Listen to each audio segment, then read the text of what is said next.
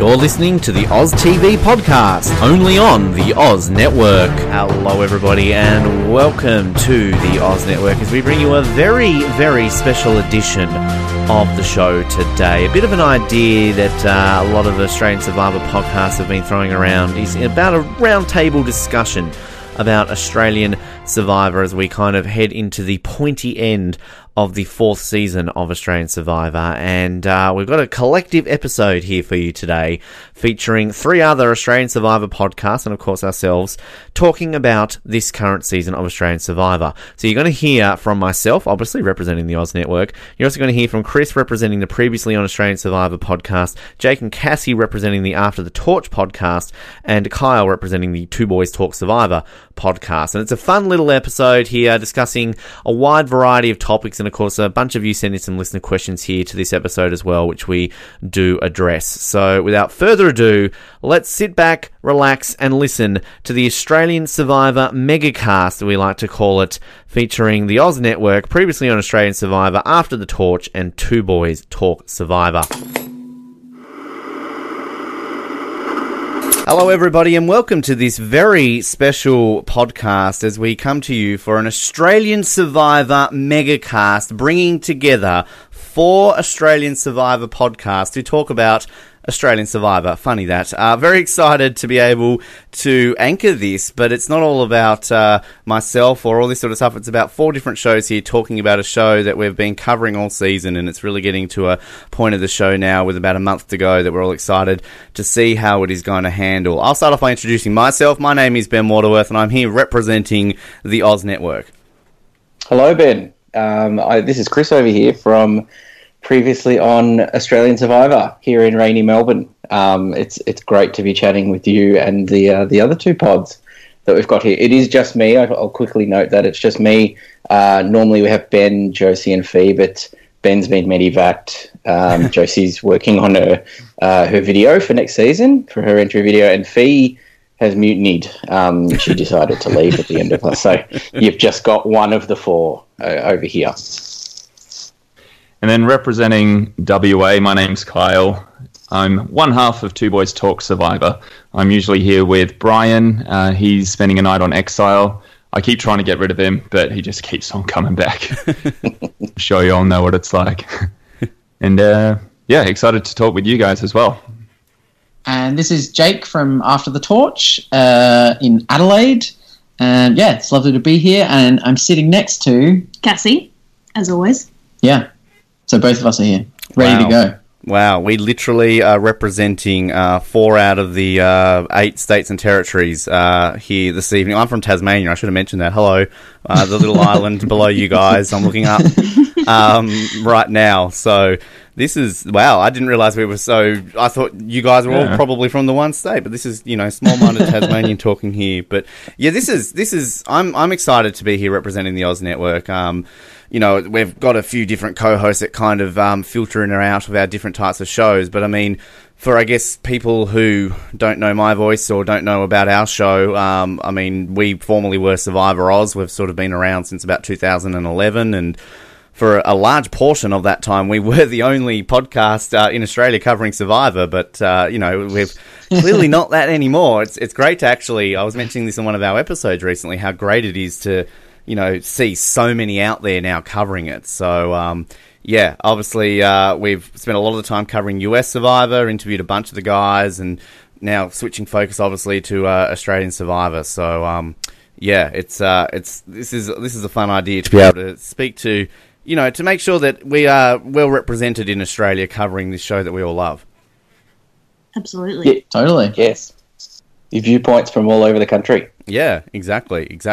And I think kind of what we've all sort of agreed here to come to and obviously give our own different takes on the show, and obviously we're all sending out episodes here across our different networks, and we're only a broad coverage of the Australian Survivor podcasts that are going around at the moment too, because there's 4 of us here. We obviously invited a few other shows that sadly couldn't join us here tonight, and there's still about another 312 shows out there. So we're only covering a small portion of this. And I guess I would like to just say, in terms of Survivor fandom for myself personally. I mean, I've talked about a lot on our show, but I mean, I've watched Survivor since day one. I was 13 when it first started in the year 2000. I've been a day one viewer and never missed an episode since. And it's kind of just one of these obsessions that I've had in life. And I mean, I'm extremely interested to kind of hear your perspectives of how you got involved, because this is kind of one of these things that I find personally trying to find Survivor fans still in 2017, because a lot of the time you get that same reaction of, oh, is that show still on? Yeah, I watched it when it first started, but yeah, I just lost interest in it. I'd rather watch The Block. So, I mean, I've stayed loyal. I don't know about you guys. Well, that's how we got together on previously on Australian Survivor. Is I work with Ben and Fiona of the podcast, and we all worked together in the office. And it was that kind of little thing. It was like, did anyone watch Survivor last night? You know, the US version. And then we found each other and became really good mates. And we could spend an entire Friday dissecting the show. So.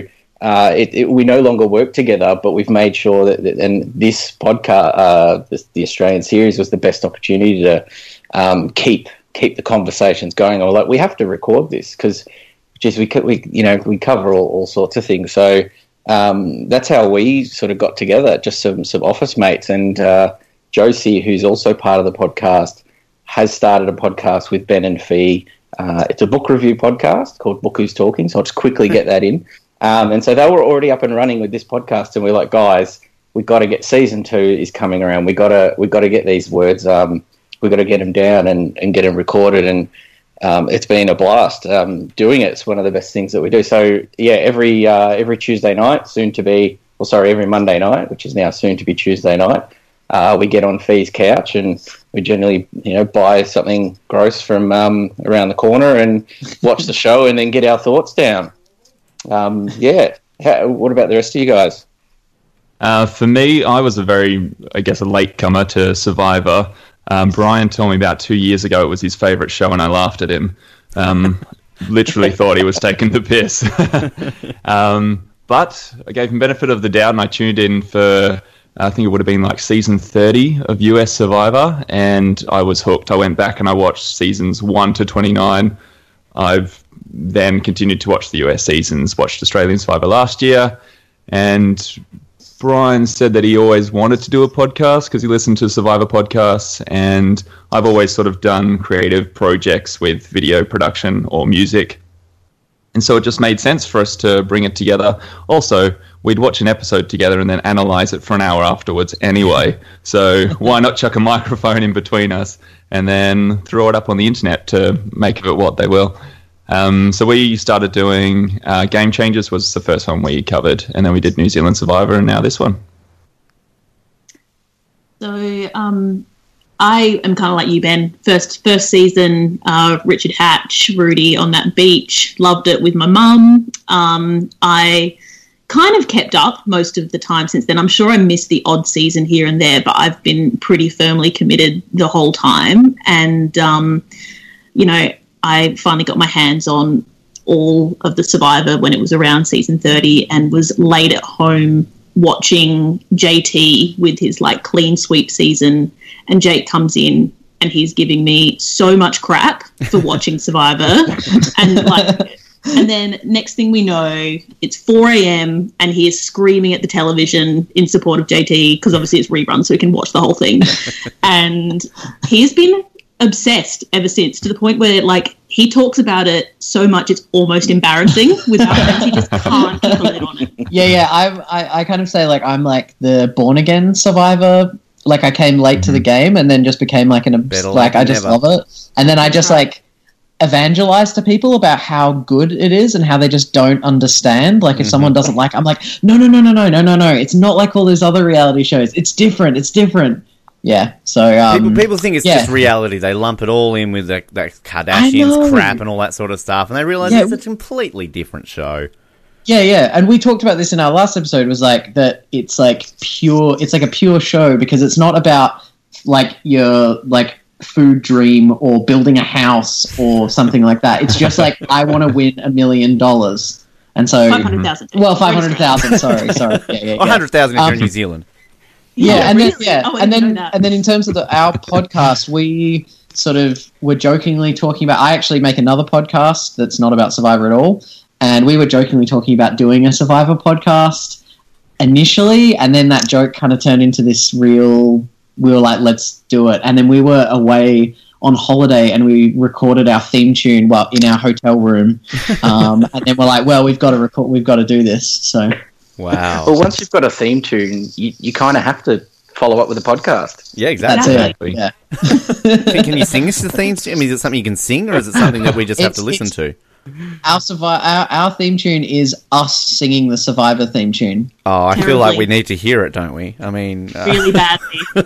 Yeah, you know. I'll send it to you guys. We can edit it in. Oh, we need a live rendition of it here. It's it's. God. I've always likened it to I'm a huge sports fan, and it's kind of, to me, it's a show that you can obviously attribute a lot of elements to do with sport in terms of like statistical analysis and just kind of the way you can talk about the seasons. And I mean, personally, I don't think there's really any other reality show that you can. I mean, you might argue Big Brother to an extent, Amazing Race sort of, but I don't know. That's my reason why I think I've always just stayed in touch with this show and loved it, and just, you know, when the urge and the opportunity came to really start a show, because I mean, I was in radio when it kind of accidentally got into a conversation with Gillian Larson from Gabon, and kind of one interview led to another that led to another, and then I was spinning it off into a podcast, and next thing I've interviewed over 300 contestants and I'm staying with them for Thanksgiving. So it's kind of it's a weird little thing that's really transformed my life personally in the last sort of 6 years. But yeah, it's just such a crazy show, which it's so amazing. And I mean, again, as I said, for me to be able to have a show where we were the only one in Australia at the time, and here we are now, and there's 4 of us here, 4 different shows represented, and again, not even probably a quarter of the shows that are out there on iTunes, at least, that we know of. You know, I mean, they're popping up all the time. So, and I think this is great, obviously, with our own local version that we're here. And I wanted to quickly touch this. I'd like to get some opinions of people here on this, because I don't know if we are the only show that does this. I think, Chris, you mentioned there that you classify this as season 2. We might be the only podcast that still classify this as season 4. Is there any other arguments here that this is season? Because I proudly say this is season 4, not season 2. I don't know if I'm the lone one there.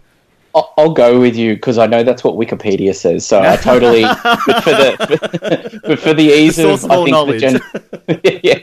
But for the general population, it just feels natural to say season 2. Plus, does anyone go back and rewatch the Channel 9 show? I did recently, but I have no life, so. Yeah, we're season 2. We say season 2. Cassie, what's your thoughts on the old seasons of Australian Survivor? Honestly, I barely remember it. Like, I have a vague memory, but in my mind, it was almost like it kind of looked like it was in someone's backyard, but maybe I'm just making that up. Yeah, I mean, Kyle, what, you a 2 or a 4 here? We call it season 2. You're in the minority. First 2 seasons, yeah. I never really knew about them. I never saw them.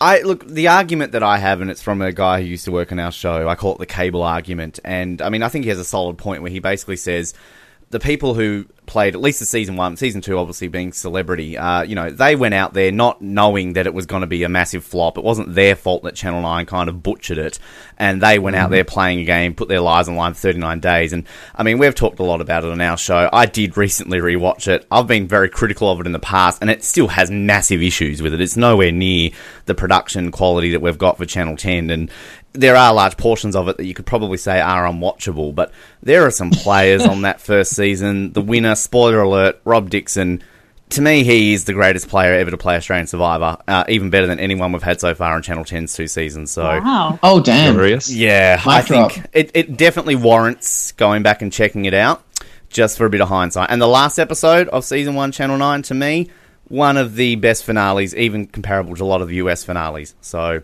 yeah. Okay. And we've had a few of the season. We've had a few of the Channel 9 people on our show this season as well, doing recaps. So yeah.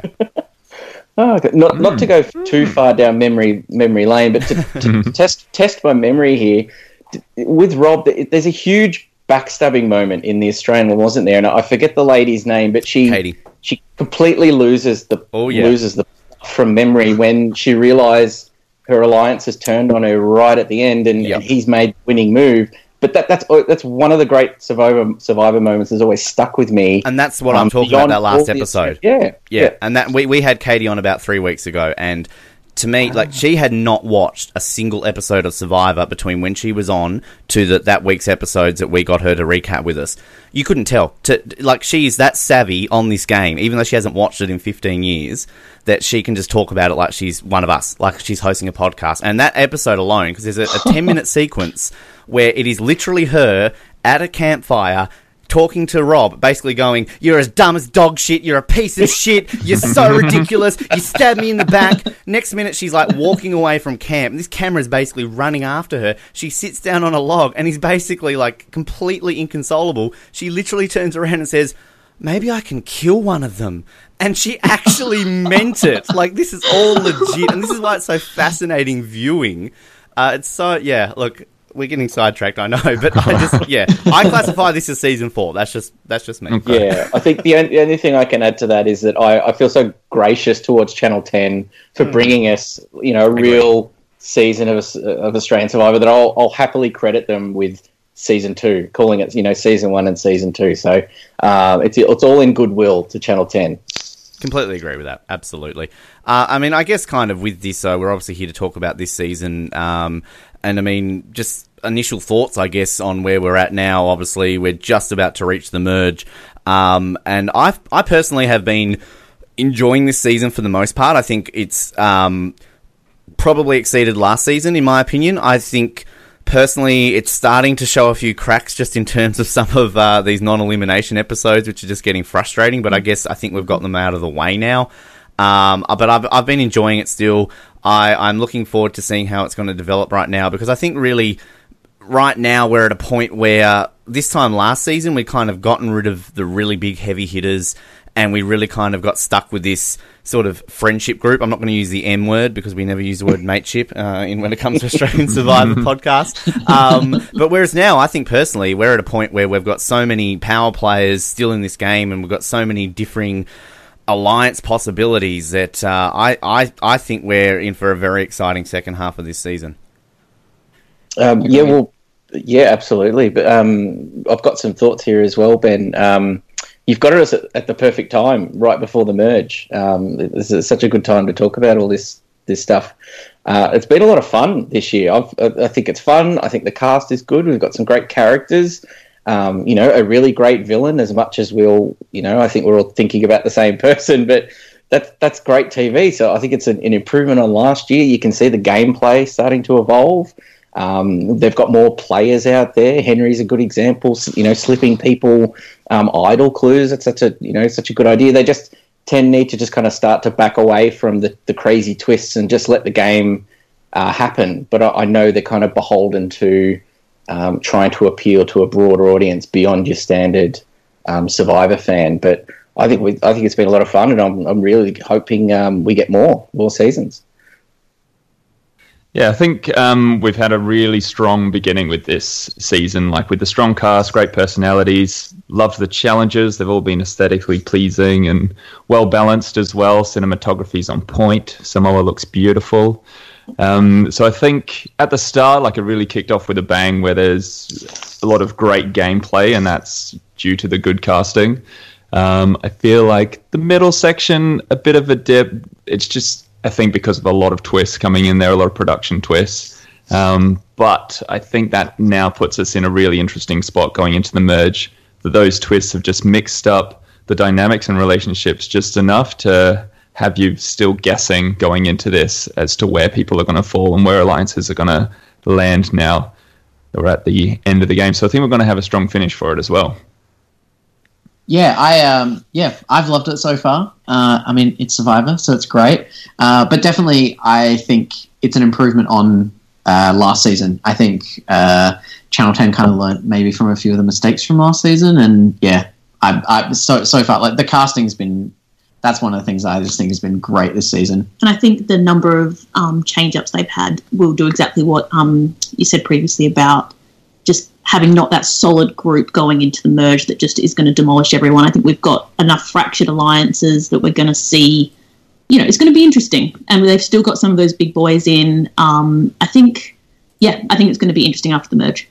For sure. I definitely agree with that, because I think kind of really going into the merge last season, we sort of had that whole, Sanapu dominant group that really just were there to pick off the new Vavau sort of people there, and it really just kind of went that way, didn't it? Whereas, as you were saying there, Cassie, like, we've even with the amount of change-ups that we've had this season, it's kind of to the point where I can't remember who the hell was on what tribe with who at any given damn point. So it's kind of... And that's when we get these exciting ones. I mean, on paper, Summertown obviously have the numbers going into this with the Sangha, but I personally think that means jack shit at this point.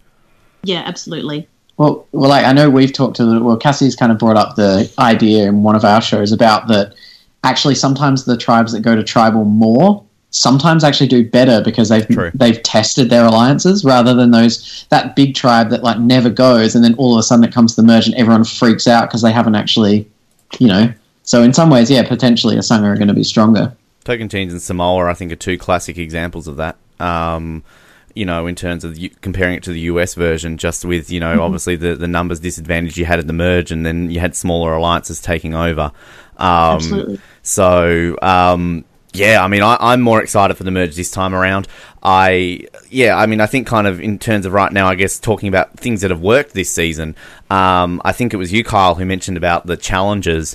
I mean, God, they've gone above and beyond this season with challenges. And we've talked a lot on our show about how I personally think that these are better than a lot of the US challenges in the last 5 to 10 seasons. I mean, they're unique.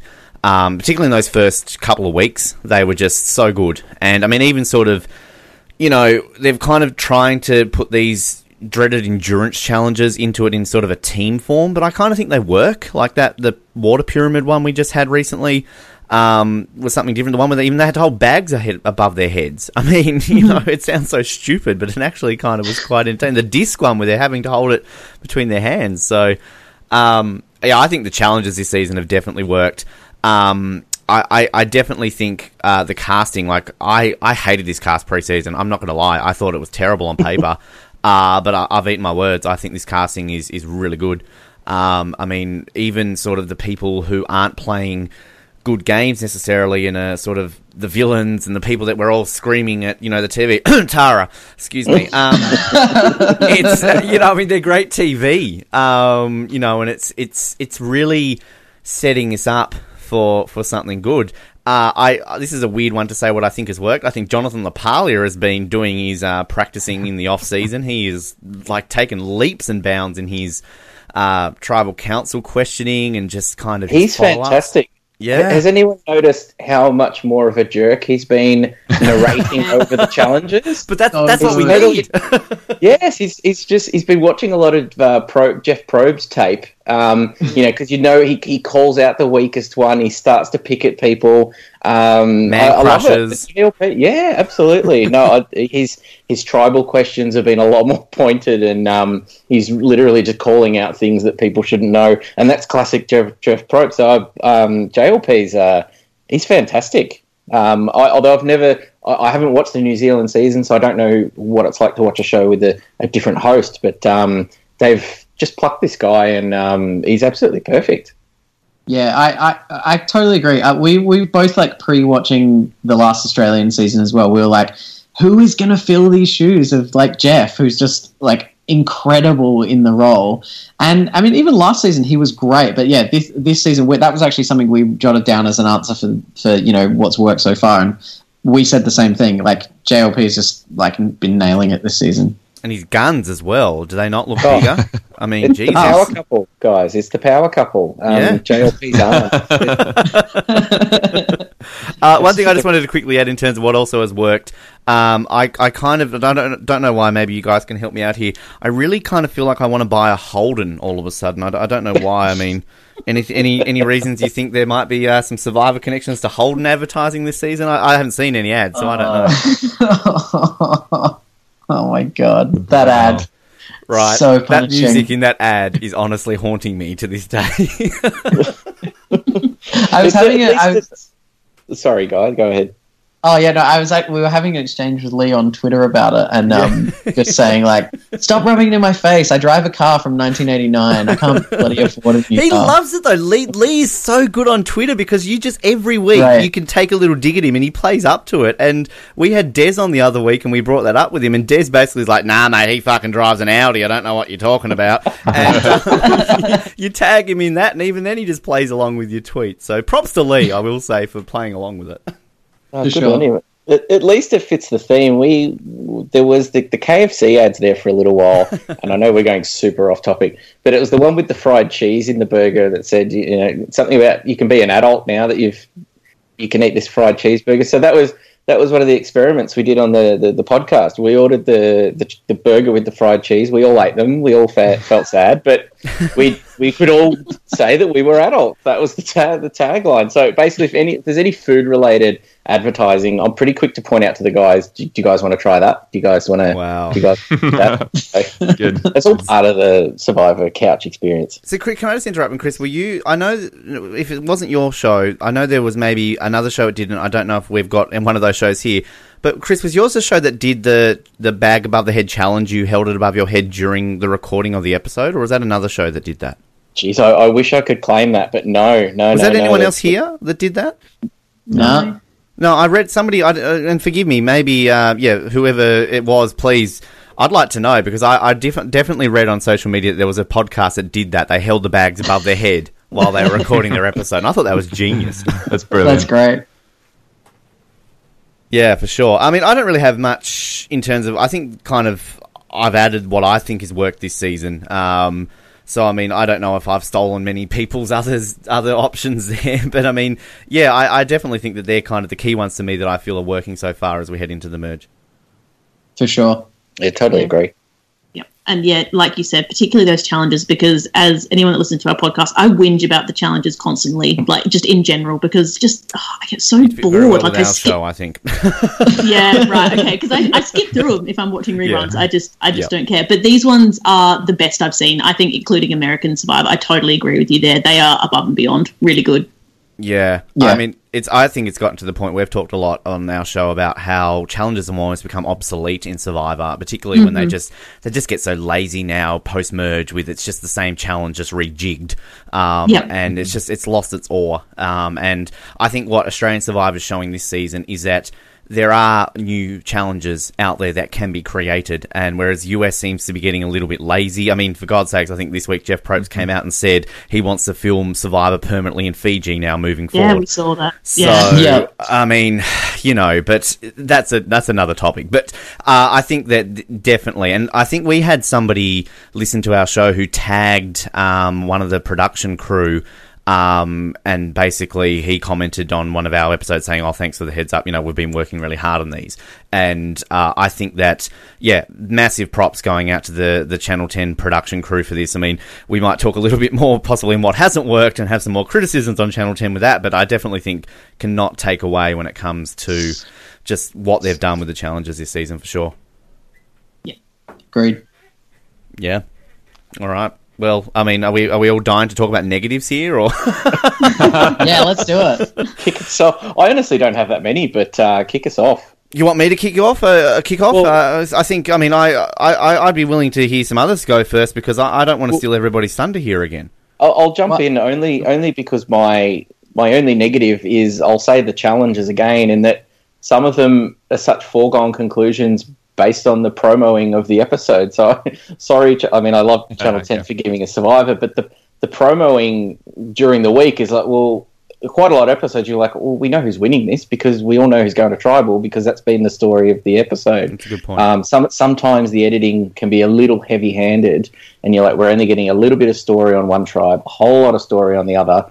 Why are we even doing this immunity challenge? And so you can give me as much dramatic music as you want.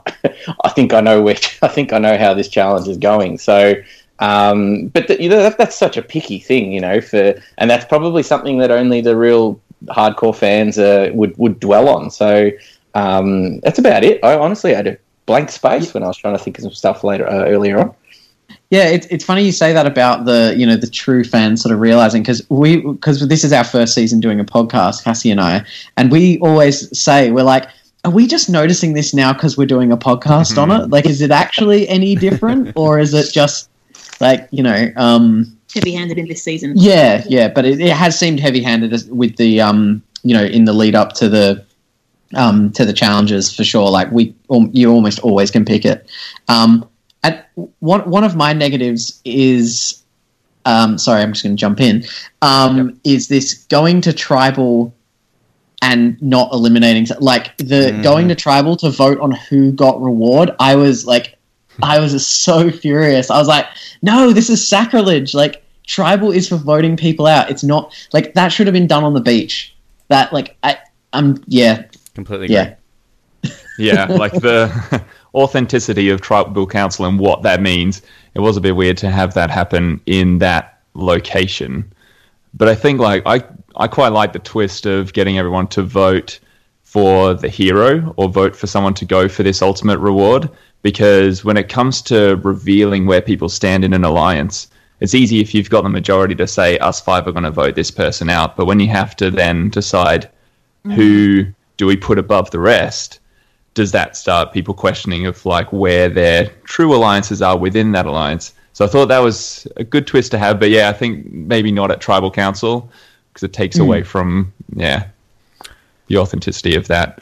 But what you guys were saying, what you guys were saying about how you now view the episodes, now doing a podcast, I feel like I can't watch any TV show the same. I start questioning the edit on everything I watch.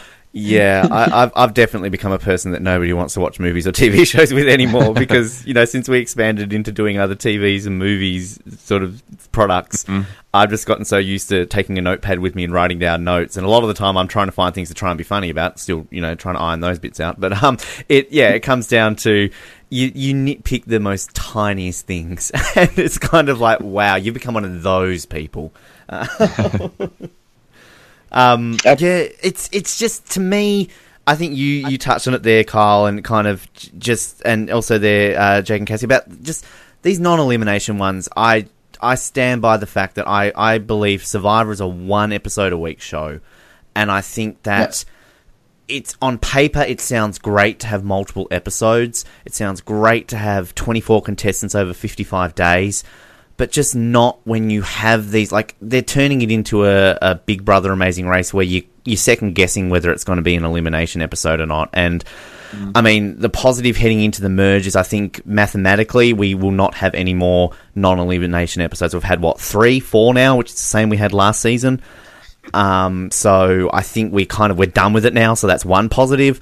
But to me, it doesn't work. And like, kind of going on these twists, I have nothing against the twists that they're doing, but like, Mutiny is a great twist on paper, but not a tribal council. That was just a massive cock tease and a half, and it was just so, I was not a fan. And yeah, I agree. The voting for that ultimate reward, I don't disagree with that. The only thing I disagree with it is that I don't think it should be done at tribal. And the twist on paper is great, but again, we don't need that.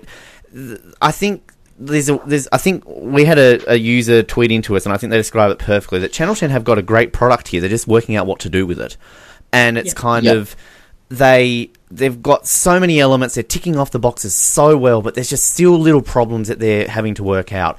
It's, again, like, I don't know how many of you guys watched the New Zealand one. That kind of frustrated me with the 2 episodes a week because the editing was so slow-paced. But at least the New Zealand version would have an elimination every episode, whether it be Redemption Island or a vote out. So they still kind of had a format, whereas we don't know half the time whether it's going to be a vote out or not. So that's my biggest flaw with it. I also think kind of just a few little things with the editing. Again, this is really nitpicky.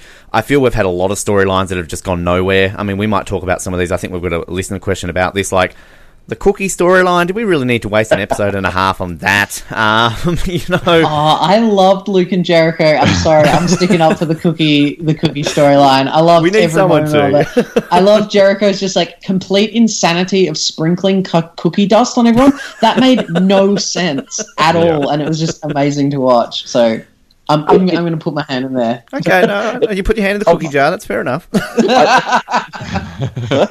I think when you've got so many so many characters out there so early on. There's got to be something that doesn't just feel random. And I was all for a bit of that, for a bit of fun and getting to know who Jericho is, because and then it makes you think, well, geez, we hardly heard from Ben, we hardly heard from Odette. So what the heck have they been up to when even they still chose not to sort of check in with those guys, and we got things like the Cookie Alliance, which I'm not going to give up here. I'm hoping this comes back to bite Jericho in the arse, especially once they all merge. There's every chance, because there are people there that are going to say, "Hey, what happened when?" Because Tarzan brought back this wood. He talked about this cookie or not. And that could come out still. I hope it does. I hope they can kind of retcon it from one side to the other. I really do. But I got a feeling they won't, though. That's just my opinion on that. Yeah, I feel like it's going nowhere. There was nothing else happening in Asanga at that point in time, so I guess that was what we had to talk about on that camp. And I think, too, but I'm still hopeful. Yeah, I was just going to say, I think kind of that's an issue that they have with it when you're saying about there's not much going on in that camp. We kind of seem to, like... Because I guess we've really had a big swing in terms of the tribes, haven't we? Like, Summertail was losing all the time, and now it's Asanga losing all the time. So, you know, like, what did we see, for example, this week from Summertail? It was kind of just a little bit of, oh, Henry's a bit of a threat. Oh, yeah, maybe we should go after him. Oh, yeah, cool. I mean, like, I understand that you want to probably switch a little bit more focus on to Asanga because they're losing, and they obviously don't go to the way Survivor New Zealand did it, where we're getting unnecessary scenes of the winning tribe sitting around camp talking about rice. I mean, really? Yeah. But yeah, I think there's a fine line. And look, again, I think, you know, this is only the second season Channel 10 has done. If you compare it to the second season CBS did of Survivor in the Australian Outback, they're still ironing out the kinks. And obviously, we're all Survivor fans, so we expect it to be prime and polished like the US version. But I personally feel once Channel 10 can kind of get over a few of these kinks, I think they need to reduce it. I still stand by that. But I still think they've got a great product here, which I hope they stick with. And I'm not trying to be just critical for critical's sake, because I think somebody went off at me on Twitter the other day going, oh, if you don't like it, don't watch it. It's like, well, I do like it. And even if I don't like, I mean, I fucking sat through Redemption Island, people. I do like Survivor and I'll watch it no matter what. But it's, you know, you want it to be what you know it is. Like, one thing I'll say, Amazing Race, when they did that, the Australian version, I preferred the Australian version more than the American version, because it was just basically a carbon copy of the American one, but with Australians. And that's not saying I hate Americans, but yeah, I'm going on a random rant here. Sometimes people need to just jump in and shut me up. I do this a lot. That's okay. To play devil's advocate, I guess. Please do. Channel 10, you know, they've got to reach that sort of broad audience, and I think the way their programming goes with their quarterly stuff, and I'm sorry, getting a little bit insider here, but I think they're stuck in this position where they need to have X amount of episodes and they need to take up X amount of weeks to just kind of cover their schedule. And this is them still learning, okay, if we can't kick someone out every episode, what can we do to still make it interesting? And I think it's an improvement on last year. And, you know, their social media has gone absolutely gangbusters this year. And I know that they're probably listening in, they're paying attention. And sassy social media interns, can we just add? My goodness, they've hired some good interns this year, Channel 10. Their Twitter game's not bad. Their Twitter response game, like, they're actually pretty on it. Yeah, I'd agree with that. When they don't take, they also like tend to go off at you sometimes, which is kind of fun to like toy with them. Just try that out next time when you live tweeting. Like, bait them and see how much they go off you. It's fun. All right, we're doing that, Jake. Love it. I mean, I think I would agree with that. Sorry, yeah, go, Kyle. Even if we don't particularly like these non-elimination episodes or the certain twists, it gets us talking, it gets people talking, and that's publicity for the show. So we can bitch about it if we like, as long as we're still talking about it and it's becoming more popular. That's the goal. The one thing I just want to add on that, so I don't completely sound like the negative Nancy, is that there's no way you can't give props to Channel 10, because as I've always said, if this was still on Channel 9 or it was a Channel 7 show, they wouldn't have brought this back for another season. Channel 10 are consistent. Yeah. They don't always listen to the ratings. They are a network that will listen to the fans. They look at social media. I mean, I fucking hate The Bachelor, no offense if you like The Bachelor, but like, I mean, at least they kind of pay attention to that, because I don't know anybody who watches it, but they like the social media side of things, and just the amount it gets talked on, you know, rubbish like news.com.au, they keep it there for sort of consistency level. And, you know, they are the third tier commercial network in this country, but they at least give shows more of a chance. And I think that's big props to Channel 10, because I don't think if Channel 9 brought this back, they would keep going with it, to be honest. Mm-hmm. No, absolutely. In my workplace, you cannot turn around without talking to someone who is watching The Bachelor. And if I mention Survivor, they just give me a blank Do you stare. work at Channel 10, Chris? No, not at all. No, but then apparently there's 1.4 million people watching The Block, and I could not find a single person that is watching that show. And then the one podcast produced by the fucking Cassie. TV network. You've got a block watcher on the line right now. Don't Oh. take one. Well, it was fun having you, Kyle. Thanks for joining us. That wasn't me. Oh, wasn't it? No, Was that Jake? It's Cassie.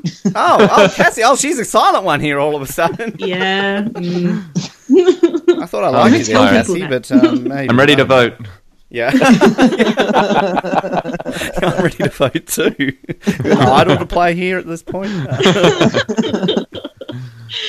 All right, let's change the topic, guys. Yes, look at you. You're professional. Yeah, I guess kind of, going into the merge, it's kind of interesting to look at, I guess, who's hot in terms of the players. Look, you can talk about their attractiveness level if you really want to, but I guess kind of, we used to, on the Survivor Oz days, kind of ask people who do you think's going to win, but I kind of open-end that question now as to, especially now with 12 people left, it's more of a case like you can probably lump in, say, 3 or 4 people as to who can win, a middle group there who can maybe win, maybe not, and then you've got a few that I think just can't win. So I guess in terms of who I personally think is in a good position, who's hot, who can win, my preseason pick was Annalise, and this is like the longest I've ever had a preseason pick go in a long time, since like Kelly Wentworth, I think. So I'm kind of sort of happy about that. But I'm looking at Ziggy and Sarah right now as 2 key ones. I think Jared all of a sudden has found himself in a pretty decent position. I personally am looking at them. I still think a female might win this. I know Jared's not a female, but I kind of, someone like Luke, who so many people I think have underestimated in this game. I personally underestimated him a lot. I think kind of some comments I may have made about him prevented AK from wanting to talk to us. That's another story. But I think he can win, but me personally, I think he's getting set up for a blindside, like a big blindside. It wouldn't surprise me if he does win, though, just in terms of how he's turned his gameplay around, rather than just being this aloof character to somebody who's actually basically in control of a tribe all of a sudden. I don't know how the hell that happened, but obviously this is a little bit difficult to talk coming into a merge, as we were, I think, saying in terms of how many different power plays we've got at this point. If we were here in a week's time, we'd obviously have a bit more of a clearer picture. But personally, from my opinion, if I was a betting man, and with the amount of betting agencies that are shoving ads down my throat, I really should become one, because apparently it's so easy to win money these days. I don't know. I'm looking at someone like Annalise, Sarah, Ziggy, with Luke just hanging on there on the cusp of they're my 4, and Jared 5, that I think really well, let's just go through all of them. Just add a few more. Yeah. Well, these are the following 12 I think can win. Everybody wins. Yeah. You've taken all the good names, because I asked the guys today on the group chat, and we've been pretty high on Ziggy. She's had some really, she had a couple of big episodes where when that AK alliance was established, she became a really strong part of that. But she's always kept this relationship going with Lockie. Even in they partner up in challenges, and she's not completely shut him down, even when he lost Tara. And we know that with the merge, we're going to see Lockie and Annalise, Sarah, Luke sort of start to come together. And I think Ziggy can be part of that. We know she's got the idol. She's got another cancellation idol. I've sort of had her now with the advantage of all these other people kicked out. That's where we're sort of looking towards with a winner. And don't feel too bad about your picks. On this piece of paper in front of me, I've got next to Adam, I've got winner written there. He was the poker player. And then I've written first out on Henry, because I thought he was the bit of a joker, where they were like, oh, they're only telling us about his fake yoga plan so that he gets booted out at the beginning. But so no, don't stress too much about picking Survivor winners, because I'm way off over here. Brian also picked Adam for his winner pick. And a trend, I feel. Yeah, mine was Mark Wales, so I didn't do much better either. What were we thinking?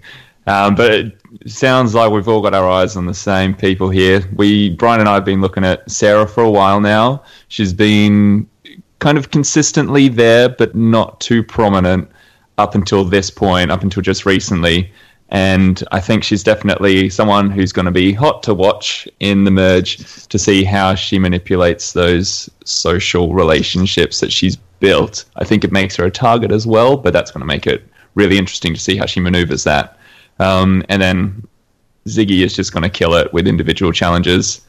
I think that also makes her a threat, but I think she's in with enough people that the arrow is going to fire at a few of the other physical threats first. I'm concerned about Luke going into the merge. I feel like he could be one that people gang up on going into this. Just because of his history, people know that he can be a bit crazy. Maybe they can't trust him enough. I want to see him go far, but I'm concerned that the majority is going to pile on there. He could be his own worst enemy with all now that he's back to a big group. And if things don't go his way, we've seen what he's like. He could be the person that gets Luke out. Could be Luke. Yeah, yeah. Our most likely. Oh, we always do Cassie and I always do we watch the first episode and then we pick our winners. So we always wait till the end of the first episode. And I got to say, we do a first pick and a sup each, and all 4 of our picks and sups are still in. So this is beginner's luck, Jake. Yeah, we're not actually that good at this. no, but we've been doing this pre-podcast. We've been doing this for the last But 2 have we years. ever picked a winner? No, I've picked a runner-up. Oh, I picked a winner. And I picked Tyson once. Anyway, Who was your winner, Cassie? I want to know. Adam. Oh, Adam. good job. Yeah, and it was. I always pick middle of the road people, as you'll see with my picks coming up. Yeah. So my lead pick this season after episode 1 was Jared, who I think's sitting pretty well. I think we haven't seen a lot of him, but whenever we do see him, he's definitely a thinker, and he's definitely playing a really subtle game. But I think is really smart and is really good with people. And he's in a good position going into the merge. I reckon I put him in alliance of 4 at the moment. Yeah. And then my backup pick is Jericho, who, that's not looking too great at the moment. But you know, it's Survivor, so anything can happen. And like I said, my system's always been go for someone who's I think is going to be under the radar at first, but will come into their own at the merge. And so my pick was Peter. And, I mean, he's still there. I forget that he's there half the time, but he's still there.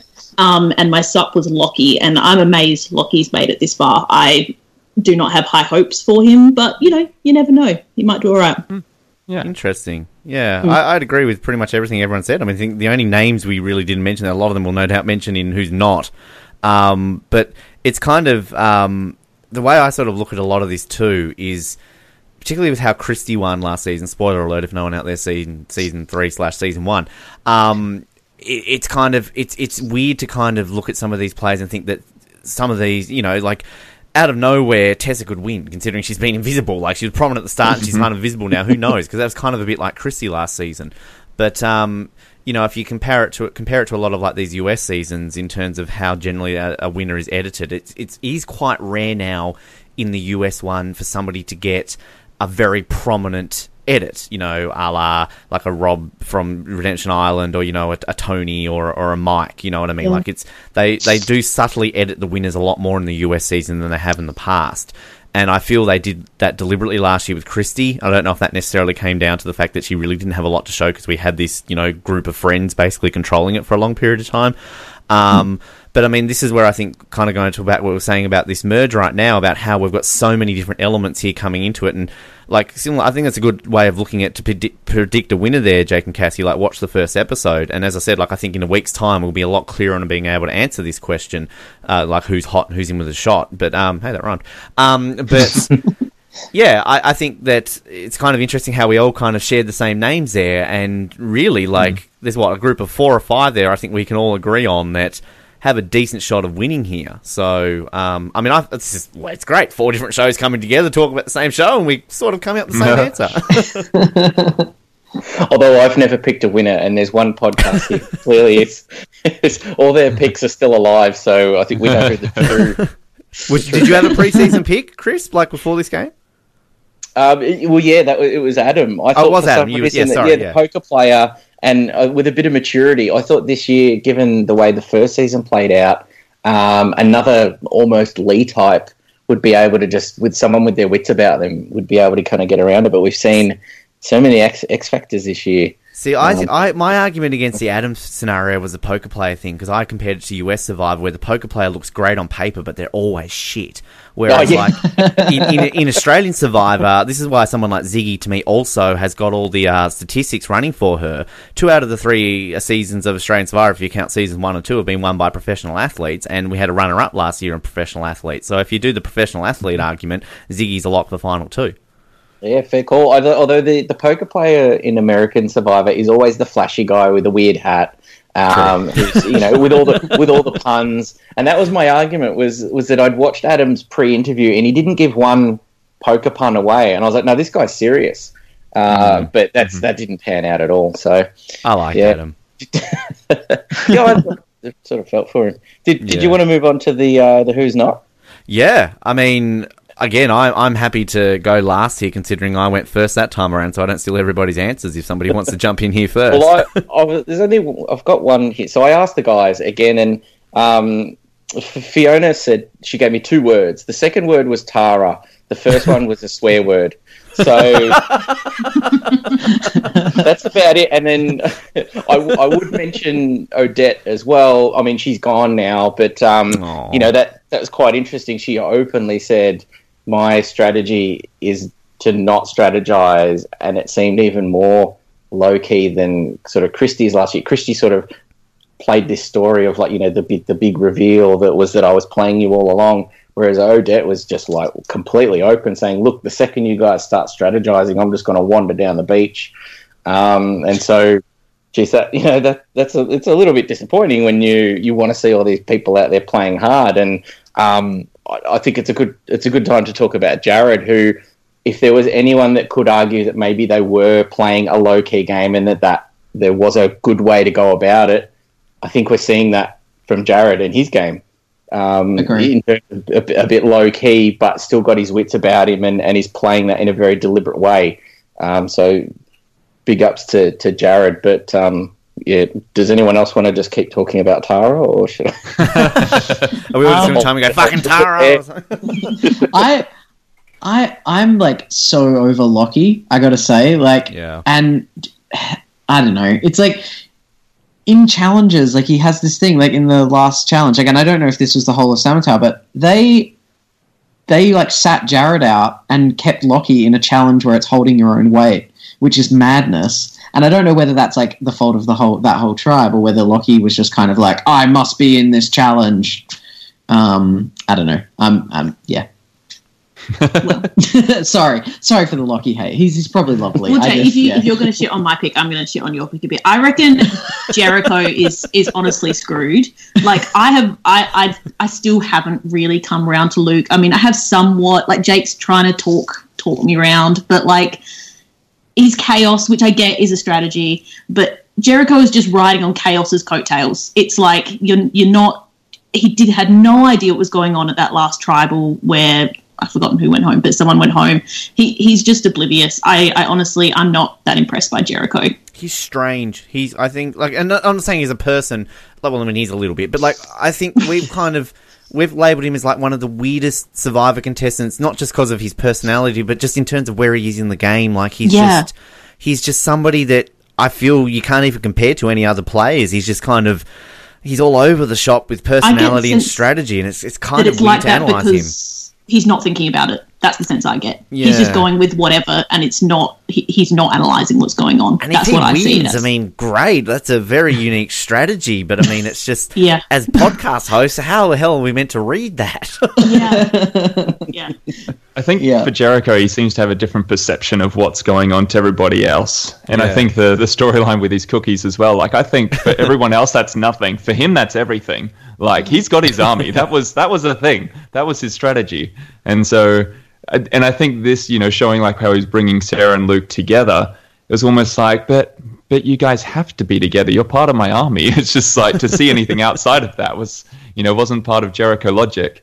So I think, like, if he made it to the end, he'd probably tried to articulate what his strategy was, but I don't think anyone's buying it.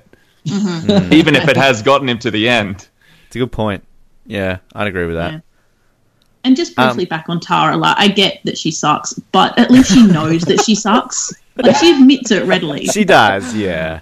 I think Tara, the thing with Tara, like, I know everyone in the world hates her. I've always been indifferent on Tara. I don't hate or love her. She's just kind of, she's a great reality TV casting. Like, she's definitely that person that yeah. you need to have someone like that in a show like this. And believe me, I can see why people hate her, just because she does come across very hypocritical, particularly how she's in power, not in power, in power, not in power, calling out Lockie in a challenge. Go Lockie! It's like, you're not on his tribe. Like, what are you doing? I mean, she's reality casting gold, and I would almost go out on a limb and say I'll lock for an all-star season, whether we want to think about that or not, because again, she's divisive as a character. But when we were live tweeting, I would often just tweet an accurate picture of Tara right now and just post a picture of a goat. I mean, I think she's like she's the classic person you need to, if it's a final three, which I don't know if it will be or not, but yeah, take her to the end, because she's not going to get any votes at the end, surely. And I think, and she's not going to be able to talk anyone round at the tribal as well. She'd just yell at them, wouldn't she? Like, she'd just go off at them. Yeah. So, and that last episode where, like, she just didn't realize what Luke had said to her. Yes. Like, where Luke was like, don't tell, like, I'm going to tell Jericho this because I can't convince him to vote Sarah. And then she just sits down with Jericho and was like, so we're voting Sarah? And Jericho's like, no, we're voting Peter. And she's like, that's not what... If you have Luke and Jericho telling you what they've said and explaining it to you, something's wrong, Tara. But she's great. Like I think she's awesome. Like, Like, she's really fun to watch, even though, like, I get frustrated by her. But it's great having someone like that. Like, for sure. Absolutely. And look, I've been very critical of Henry's choices. I think since Henry stepped out of the tribe and swapped over and, cost poor old Jackie and, poor old Kent positions in this game, I just thought that was such a stupid move. And I just think he comes across as aware. I just don't think he is that aware. And, like, I don't necessarily feel he can't go towards the end. And if a lot of these power plays get taken out and he's the only one last man standing, like Lockie and Luke go and he's the last one standing, then for sure I think he can get far. I just don't think he can win. I just don't think he's as aware as he thinks he is, and that's going to lead him down a garden path where he's going to get a blindside. Yeah. I think that move of Henry to swap tribes was, like, madness. And even if it had, like, sort of worked in a way and Jackie and Kent hadn't gone, he's thinking that, like, Jackie's going to be still friends with him. Like, I'm going to leave and then I'll come back and I'll be friends with everyone. No way. If Jackie's in now, like, if Jackie was in, she's going to be so mad at Henry for leaving with that idol. I don't think it was that bad a move to swap Jake. I really don't think it was that bad. I think, like, he genuinely felt like it was pretty solid on his side. Obviously, he was wrong about that, and I get that makes it not such a good move. But getting that experience on both sides, I don't think's that terrible an idea. And he's not out, so obviously he managed it. I don't know. I tend to agree a little bit, because I think Henry looked at this situation and he was thinking resume. He's like, I'm in a really good spot right now.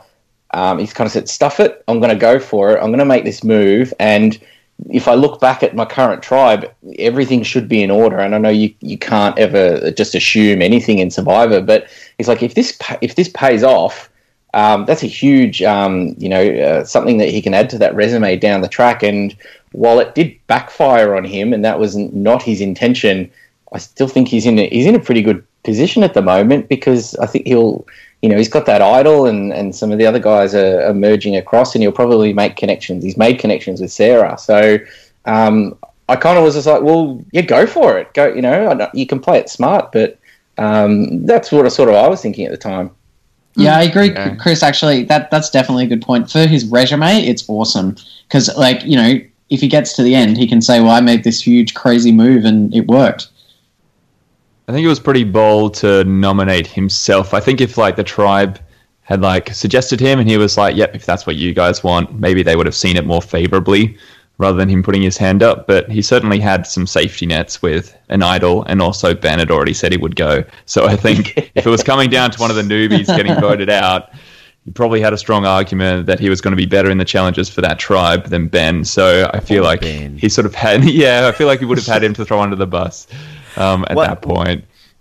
One person that I think none of us have mentioned, which is surprising because this person loves nothing more than to hear her name mentioned, is Michelle. I mean, I don't know where to read her at this point because she made that great move last week to kind of get herself into, off the bottom right up there. But then it's kind of, where is she now? Because she thinks she's in a good position, but it's going to be interesting how this all changes because she's spent half her time on Asanga, half her time on Summertown, so she's probably got a good mix with these people more so than some others. And I mean, I don't think she's necessarily in a position she can't win. I don't think she's necessarily in a position she can win. She kind of going to what we're saying about how this is that part of the game you can really group them into who can win, who can't win, and who's in the middle. I think maybe she's the proverbial middle player here right now. I mean, you might argue Tessa, but I mean, the argument against Tessa is kind of she hasn't had an edit since her, AK days. So I would put her more in the can't win category just on her edit alone. But again, going back to what I was saying about Christy, that's hard to read. But yeah, I don't know how all of you guys read Michelle right now.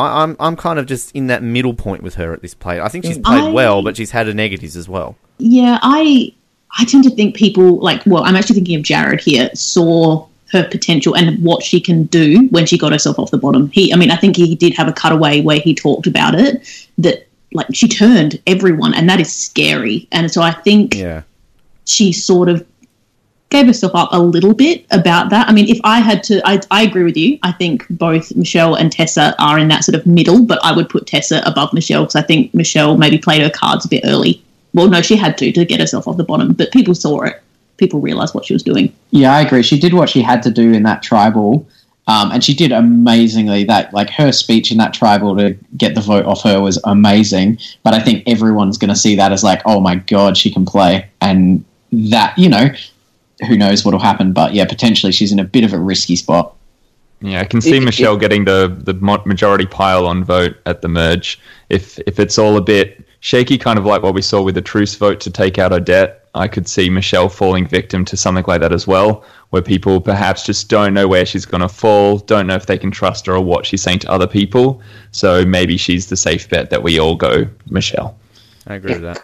Kyle, that is exactly what I was about to say. You've said exactly, it's that, who do we do? Shit, we can't get ourselves organised just yet. Let's just get on Michelle. Especially if she keeps the annoying, some of the more annoying tendencies. Like if Lockie declares that he's just tired of her, you can see people falling and following that. Mm-hmm. Yeah, because the pre-merge votes in a way are almost like the first vote often, where it's just this shit, someone needs to go, not me. I don't know, that's sort of my thought, and it almost could be a position like that, it's consolidating alliances. And I think too, I'm pretty sure if it falls the same way as last season, then whoever is first voted out at this merge will also be the jury. I mean, I know last season the first member of the merge wasn't on the jury, but in terms of the numbers, first jury member last season, Nick, he was 13th voted out.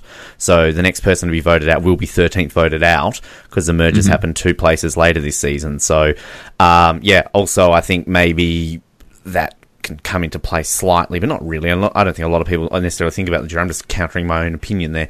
But yeah, I think that's something to note, because it's interesting that the merge is 2 positions later this season. I guess we've got a few listener questions which we'll get to, which are fantastic, because a lot of these will go, a lot of some opinions I think we've got. But I think I want to give a final 2 prediction here, because I think we talked about, who's hot, who's not. And, again, I think Jake and Cassie, you're on the money there in terms of doing it at the end of the first episode. But I guess leading into the merge, this is probably the worst time to do our final 2. We should be doing this in a week's time. Because, I guess on my luck, one of these people will probably get voted out next week. My final 2 right now, if I had to choose a final 2, I'm going to choose Ziggy and Annalise, not purely because I want my winners pick to get to the end, because I think Ziggy would win that final 2. I just think they've got that connection with that idol. Obviously, Annalise has got the idol. Ziggy's got an idol. And I think that's like a hidden pairing that some people don't necessarily know still there.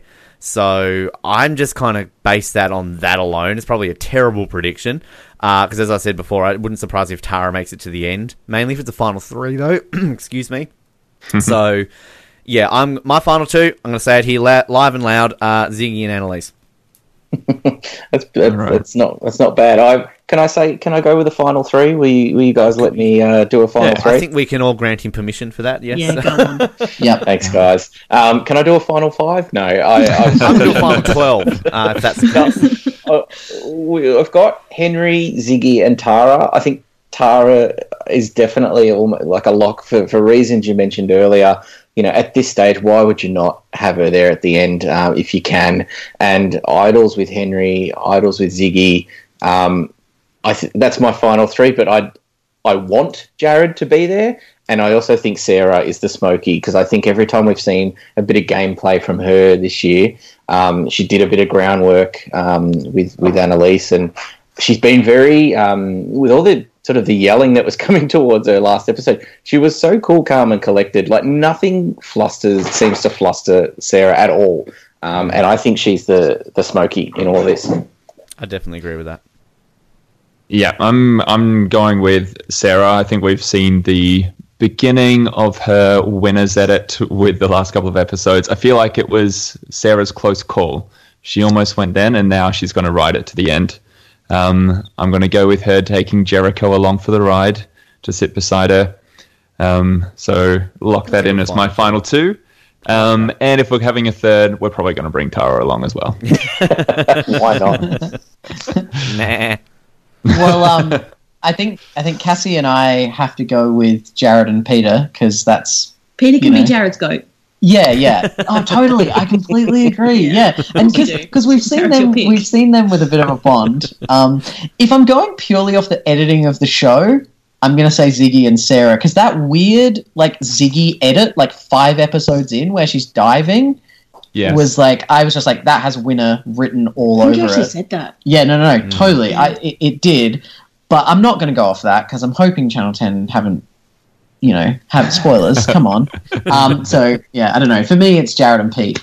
Yeah, let's commit. Yeah, we're committing. Yeah, there we go. You're both locking that in. Wow. Let's do it. Jared to win. Peter as his goat. Yeah. Interesting. I like it. Wow, we've got some very diverse opinions there. That's what we want. That's what we want on this mega podcast.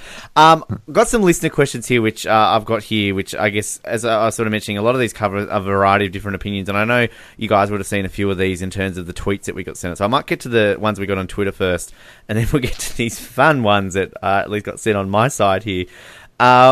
This one was from Twitter user Benno Cook. Is that your Ben there, Chris, or is this a different Ben Cook?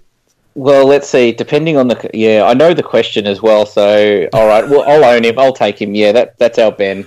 Okay, good name, good bloke. The question that Benno Cook sends in: give each of these survivors a wrestling entry song. Jay and the power couple Luke, Lockie, Jared, Sarah, and Tara. That's a very interesting one. That's really, really difficult. Can we give them first? Can we give them stripper songs instead? Well, yeah, of course. It's wrestling, right? They're pretty much naked anyway. It's real. I sort of struggle with this one. And can we just Eye of the Tiger is out? Yeah, everyone just put that aside. And same with Survivor by Destiny's Child. Correct, Survivor by Destiny's. Just get rid of those. I don't know. Does anyone want to jump in? I think Luke's got to be something off the 8 Mile soundtrack by Eminem. I was thinking Eminem. I was literally just thinking Eminem. or lose yourself, right? Or something by Bruce Springsteen, because he's the boss. Tara's like White Snake or something bogan. Journey. Nickelback. Are you sure it's not Lee Kernaghan or someone like that? With the Shannon Knoll. Shannon Knoll, yes. Yes, Shannon Knoll. Drive by Shannon Knoll or something like that. You got a lift. Yeah. What about me? That would have been Ben. Yes, that's it. Shannon Knoll, what about me? It's right there the whole time. Oh Christ! Lockie would have to be some sort of what's like a gym anthem, like Buff, Macho Man. That's probably a bit too cliche. I don't know. We're good at this one. It's definitely something Australiana. We did it. One week we were kind of making fun of his tattoos a little bit. He's got Fiona predicted that he would have a Southern Cross tattooed somewhere on him, and then we got this really nice long shot one episode of the artwork on his back, and then he actually tweeted at us and said, "Come on, guys, I was only 16." So points. It's a map of the world, isn't it? Has he got the map of the world? It's Australia. No, it's the outline of Australia, and then there's a brand logo in there. I can't remember the name of it, and it looks like he's tattooed over the top of maybe like an older sort of something or other. So he totally owned up to it on Twitter. So, but very very Australiana. Wow. JLP's has got to be welcome to the jungle, right? Yeah. Sarah's got to be some sort of like, I don't know, what's like a strong, powerful, like a Beyonce woman song, like, like, yeah, get the girls pumping because she's doing so well, like, I don't. It's Survivor too obvious. Beyonce music here, I don't know. Big Beyonce fan here. Survivor, maybe, by Destiny's Child. I thought we weren't allowed to use that. Oh, sorry. Yeah, we're really good at this question. This is one we all saw, so we might come back to it if we think of some more. Yeah. Yeah, I like this one here too. That Benno Cook sent in too. This is another one he sent in. There are 3 spare seats on an interstate bus. One next to Kent, one next to Sam, and one next to Tara, who has snacks.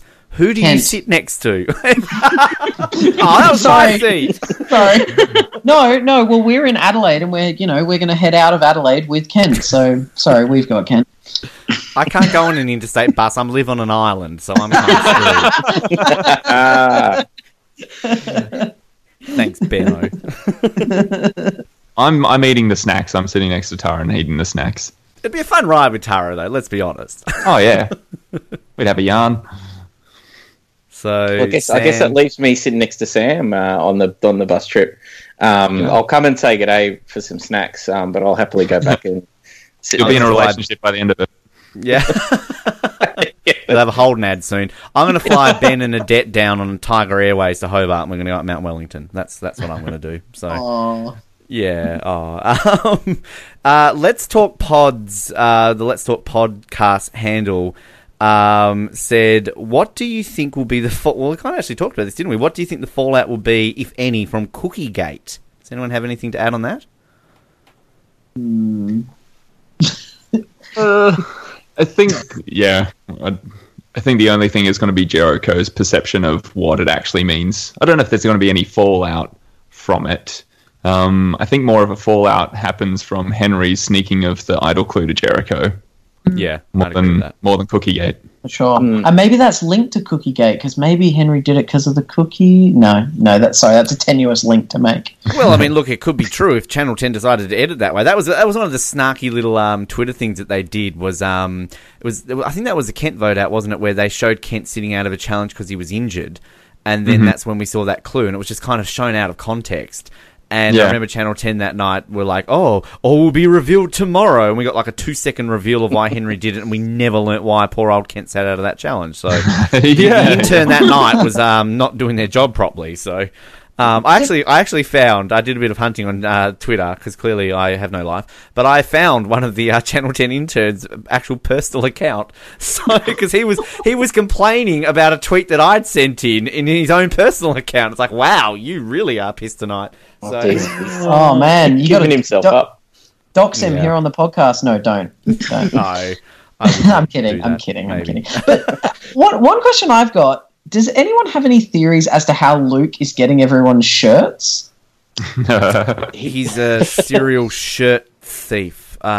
We talked about this last week on our episode. Ben theorizes that he draws power from those that have left the game by taking their clothes. So the possibilities moving forward are incredible if you think about it. From some of the girls heading off, are we going to see Luke wearing a nice 2-piece and tribal? But yeah, he's just helping himself, and why not? I guess I have this mental image though that Lapalia snuffs the torch, and then Luke hang on, and has to stop them so they get shirtless before they walk off down the road. Like, when does he get the shirt? That's what I'm confused by. That's a good point. Yeah.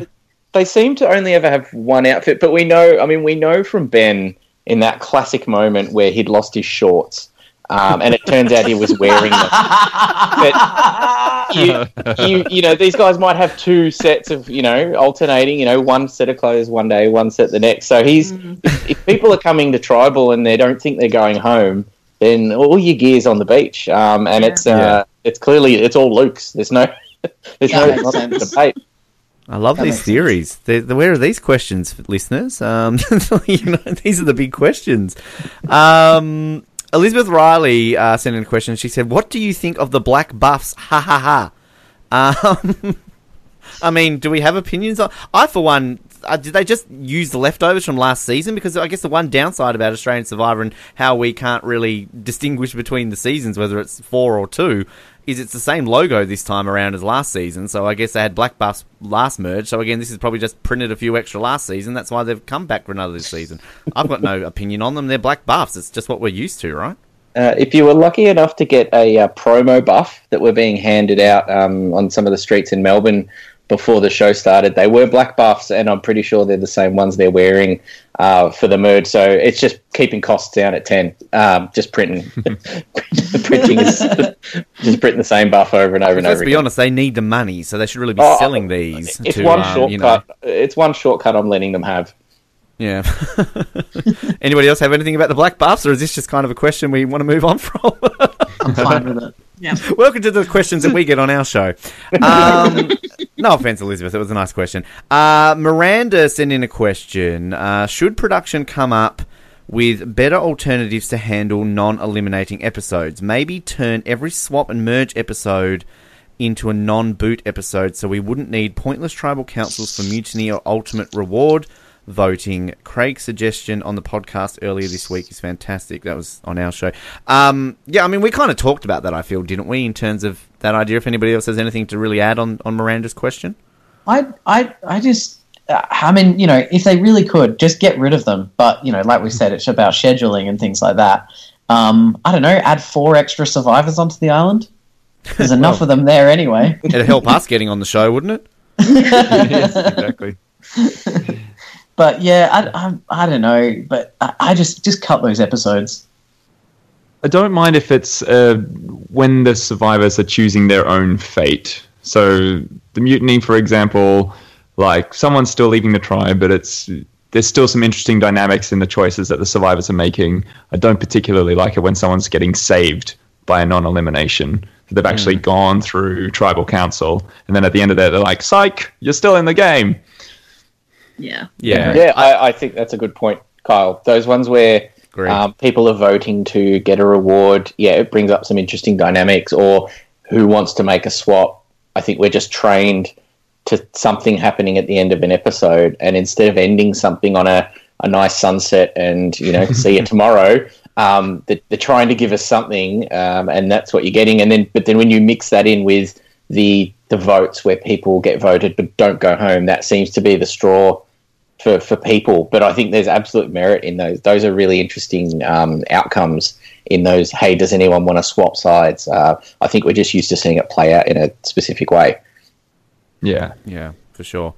Now, Jean says, some of these, I guess, are all on the similar thing. I've taken the 2 best ones here. Our dear old Granny Survivor that we get lots of questions in for our show. I'll get to her last. But I've got a really good one here, actually, from Richard, which I'll get to in a second. But Jean says, should Australian Survivor have a more consistent airing? I don't like how the episode runtime changes night to night from 45 minutes to 60 minutes to 70 minutes. Also, non-boot eliminations shouldn't be in a 90-minute time slot and saved for a shorter length episode. If CBS takes over 10, maybe they can sort out Survivor and decrease the length to a respectable 20 to 22 episodes so someone goes home every night. I mean, again, it's kind of, we're already on that topic. We've talked a little bit about it, but I think that the episode runtime one's an interesting one because I think what we had this week with the whole mutiny twist, that was on the 90-minute episode, wasn't it? So I guess that kind of felt more drawn out. Yeah, and then the carry-on episode was kind of the same dynamics because it was the same tribe, so it felt like we had 2.5 hours of really the same thing.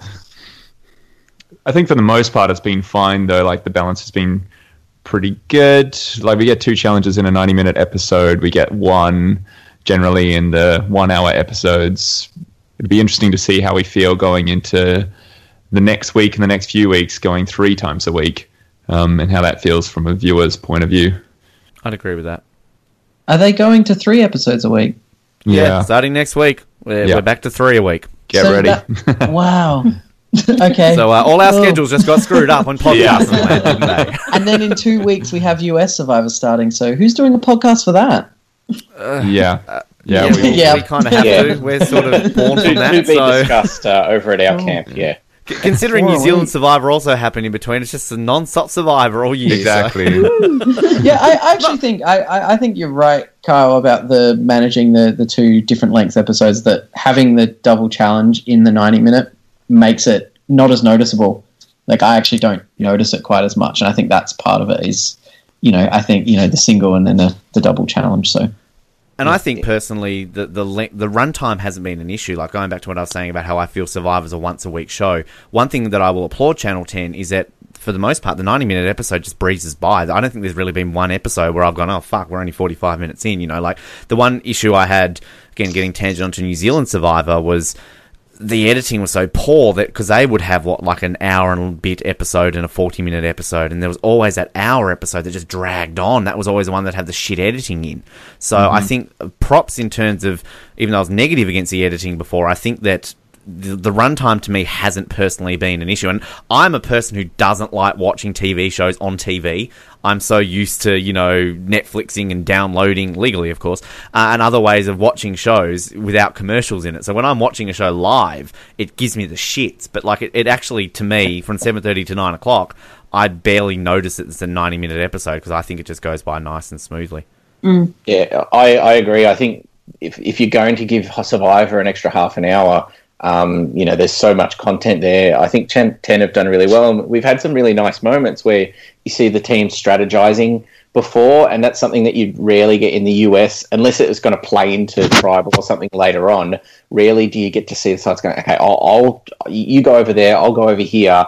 And so I think they use that extra time really well. Yeah, agree. This is a fantastic question by Richard, and this is something that we might even be able to be the founding fathers and mothers, founding parents of this idea, because this could be born from all our 4 shows here right now if we all want to form a panel to organise this, because I actually legitimately think this is something that we could do. Richard sends in the question, with all of your brains put together, can you come up with the best list of 6 players, 3 men and 3 women, from either season? I'm also obviously going to include the first 2, but it's up to you guys. Worthy of being in the Australian Survivor Hall of Fame. Now, we've obviously got the Survivor Hall of Fame for the US one. We here could be the birth of the Australian Survivor Hall of Fame, because I think that's a very interesting idea, and I think this is a great question. A really good question. Man. Can you take the winners and throw them straight in, or is it not that simple?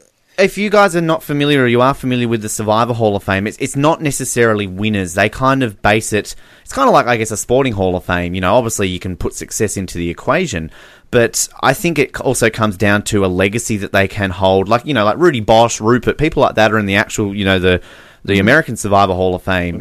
Russell's obviously in it. Sandra, but then you got successful people like. It's kind of just down to interpretation. That's why they have people voting on it each year in the US one, and they obviously have criteria. They have to have played within a certain period and blah, blah, blah, blah. So, I mean, maybe here we can each give 3 men, 3 women, and then, I don't know, we could always come up with just our final list here quickly on the spot. I mean, I love this question. I think this is a great question, and again, I think we can be the founding parents here of an actual Australian Survivor Hall of Fame. All right. Yeah, well, it's nice. Sorry, quick question. Can we have Cochrane in the Australian... No. Okay, sorry. Okay, that's all right. Just need to know that. He appears enough in the US one for random reasons. Fair enough. And Spencer, he's out as well. Is it? No. Okay. Yeah, sure.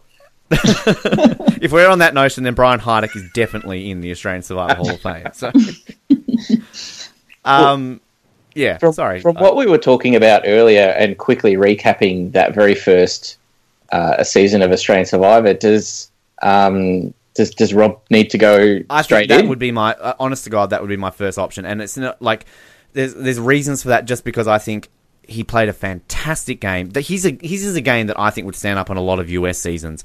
Sadly, obviously, Rob has died too, so I think in terms of a legacy point of view, that would be very poignant.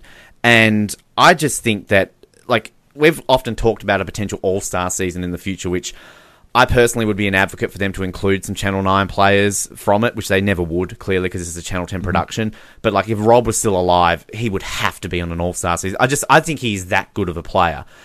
So that would be, honestly, my first choice that I would put forward, would have to be Rob Dixon, if we are including that. I mean, by all means, if you all want to outvote me here and just include the 2 Channel 10 seasons, that's fine. But I personally would just be a huge advocate for Rob Dixon being in that.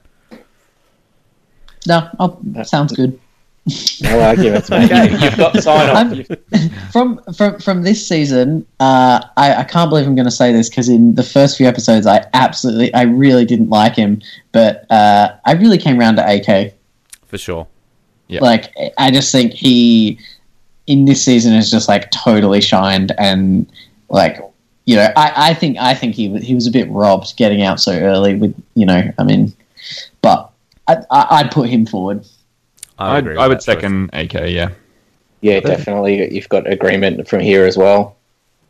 Yeah, he feels like the lead character that is gone too early of all the people we've got left. Like, he really stood out as one of the leads, so, yeah. Was it... No, totally. I've got such a bad memory sometimes when it comes to these Survivor Series, but is he the first Australian we've seen who's been on the bottom of a tribe, has declared, I'm going to turn this around, has made moves, and then suddenly found himself in the power position with a bunch of players on his side, totally swung.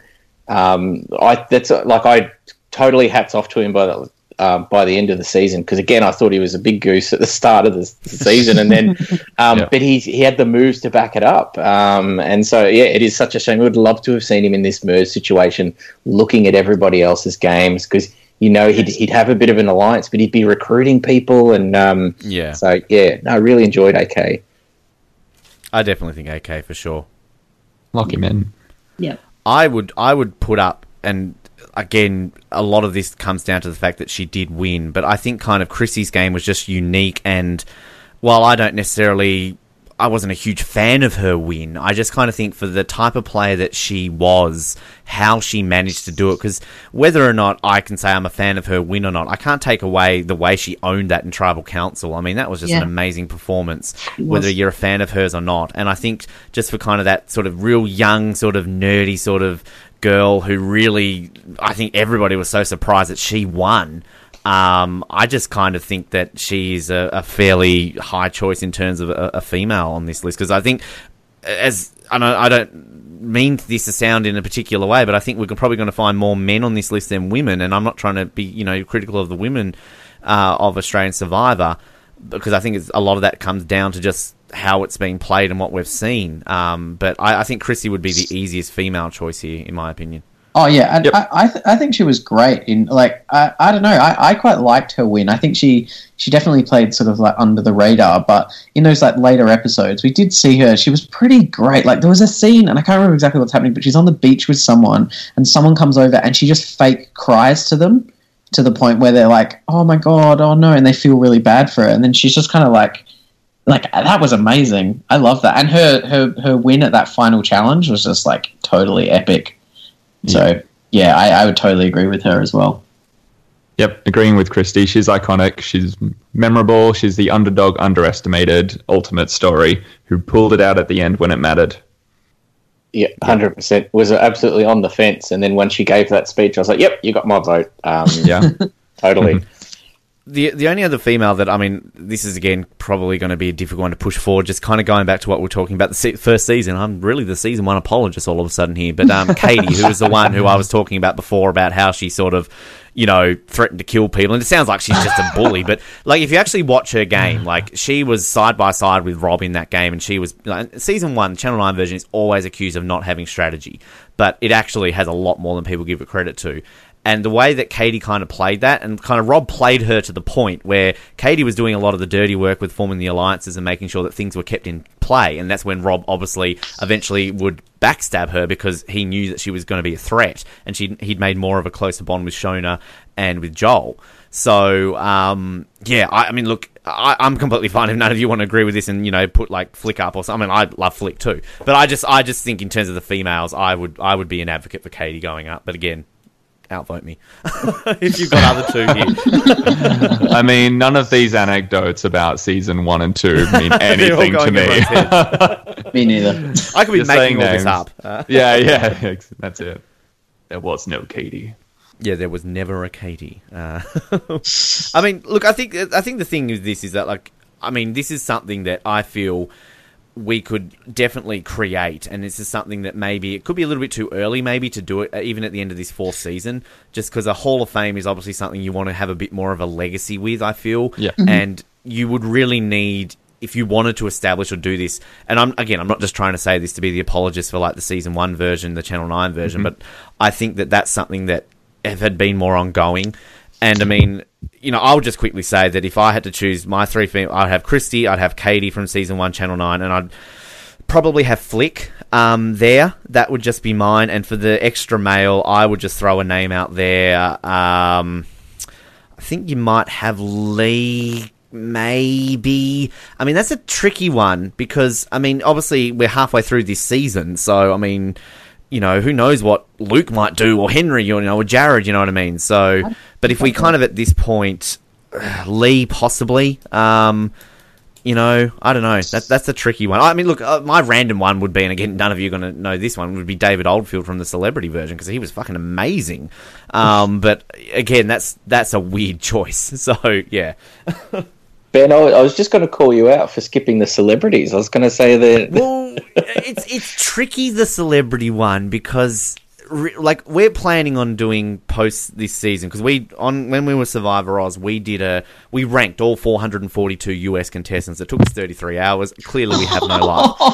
But it was Is that a very available for download? It is, yeah. I can send you the link. It's connected like different. It's not one episode continuously for 33 hours, but it sounds torturous, but actually, in all honesty, that was one of our most listened to series of episodes, because it was a very interesting debate. We yelled at each other, we were abusing each other, because it's a very hard task to rank them. So what we're going to be doing on the Oz Network is, at the end of season 4, we're going to rank all, I think, 72 Australian Survivor contestants, including season 1 and season 2. And I know from my list, most of the celebrities are very much at the bottom, because, you know, they're just not playing anything. But yeah, David Oldfield, who's just been on that rubbish Hell's Kitchen, he actually was a very savvy player and he basically had a twist written into the show to have him not win it. So, yeah, anyway, I'm getting very sidetracked here. As I told you guys, just shut me up. The terrible Does anyone want to throw any other names out here for this one, or? I think, like, being halfway through this season, we're probably going to see. I reckon we'll get some more names on this list by the end of this season. Sure. Definitely. Richard, I think this is a fantastic one, and I think we should all right now here establish the Australian Hall of Fame as a coming soon. And I think all 4 of us here, all our 4 shows, can be the founding parents of this, and we can come together and organise like a public vote through all our shows, and then have a big episode or something with it, because I think this is a great idea, considering we've got the US Hall of Fame. Maybe we do this after the 5th season next year, or the 3rd season, whatever you want to call it. And I don't know, I just think that we've had the question sent in by Richard, and no one else has done it, so why can't us 4 come together and do it? Let's do it. No, looking forward to adding Jared to the Hall of Fame. Love it. Awesome. Thanks, Richard. Now, the last one here. So, on our show on the Oz Network, we have this long-term listener. Her name is Granny Survivor. Now, we have no idea who this person is, but they send in the most amazing questions, and I want to. She sent in 4 different ones here. And basically we're going to go through these, I think we can go through these ones fairly quickly, because generally we do quick fire questions with hers, but these are really entertaining ones for all of us to answer. But I want to go through, I want to read this word for word right now, in terms of what she says. All right, bear with me here. Hello, dears. This sounds exciting. I look forward to your roundtable like discussion, dears. Fingers crossed, dears. A future one like this could add some Australian players to the table. It's a very good point there, Granny. We could always get a few of them involved next time. So she says, my question, dears. She likes to say the word dears a lot, in case you haven't noticed. Tribal Council right now, dears. Who in this roundtable discussion is gone first? So basically, out of all of us, who's getting voted out first? Well, didn't we establish that was Cassie? Because I was going to say, I think that was me. Yeah, I think that's true. Unanimous? Tribe spoken? No. I'm going to play my hidden immunity idol for Cassie. Oh, Jay. Oh, shit. I'm nullifying it.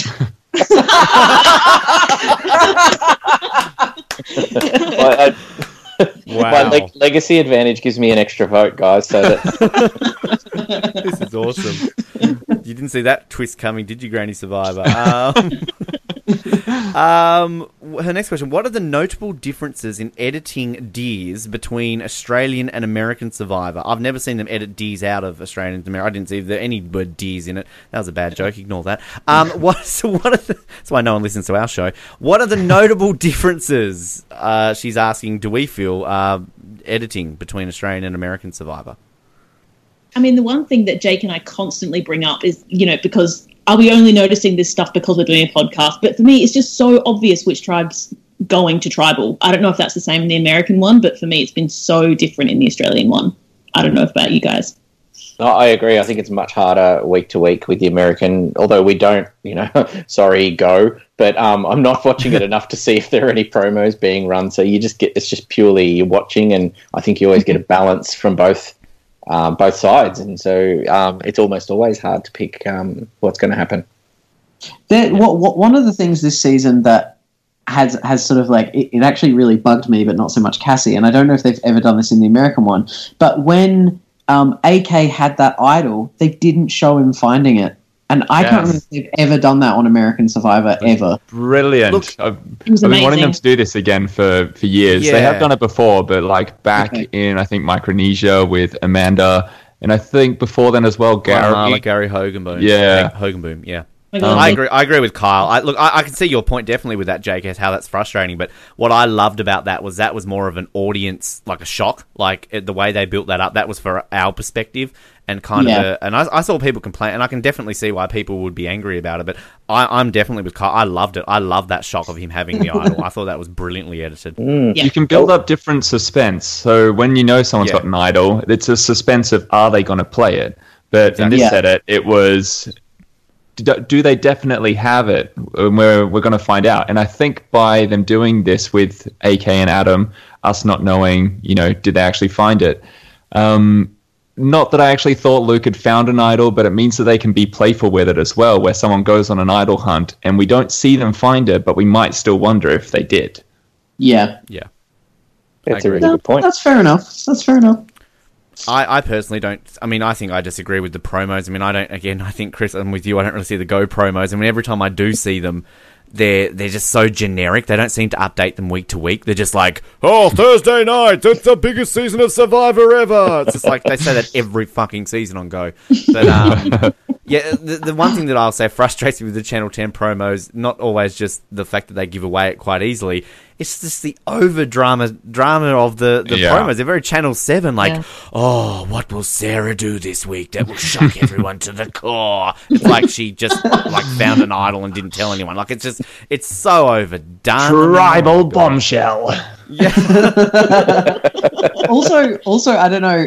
I think this is a very Channel 10 thing because. Oh, yeah, I said I don't watch reality TV, but I occasionally watch MasterChef. Anyway, don't vote me out. But I'm ready to Channel vote. 10, Channel 10 love the insanely epic music. Oh, my God. To the point where it's I feel like I'm going to have a panic attack. Yes. It's just even in Tribal Council when they're just talking, it's like, Luke, how was your day today? Yeah, John, it was pretty good. But in the background, it's like, dun, dun, dun, dun, dun, dun, dun, dun, dun.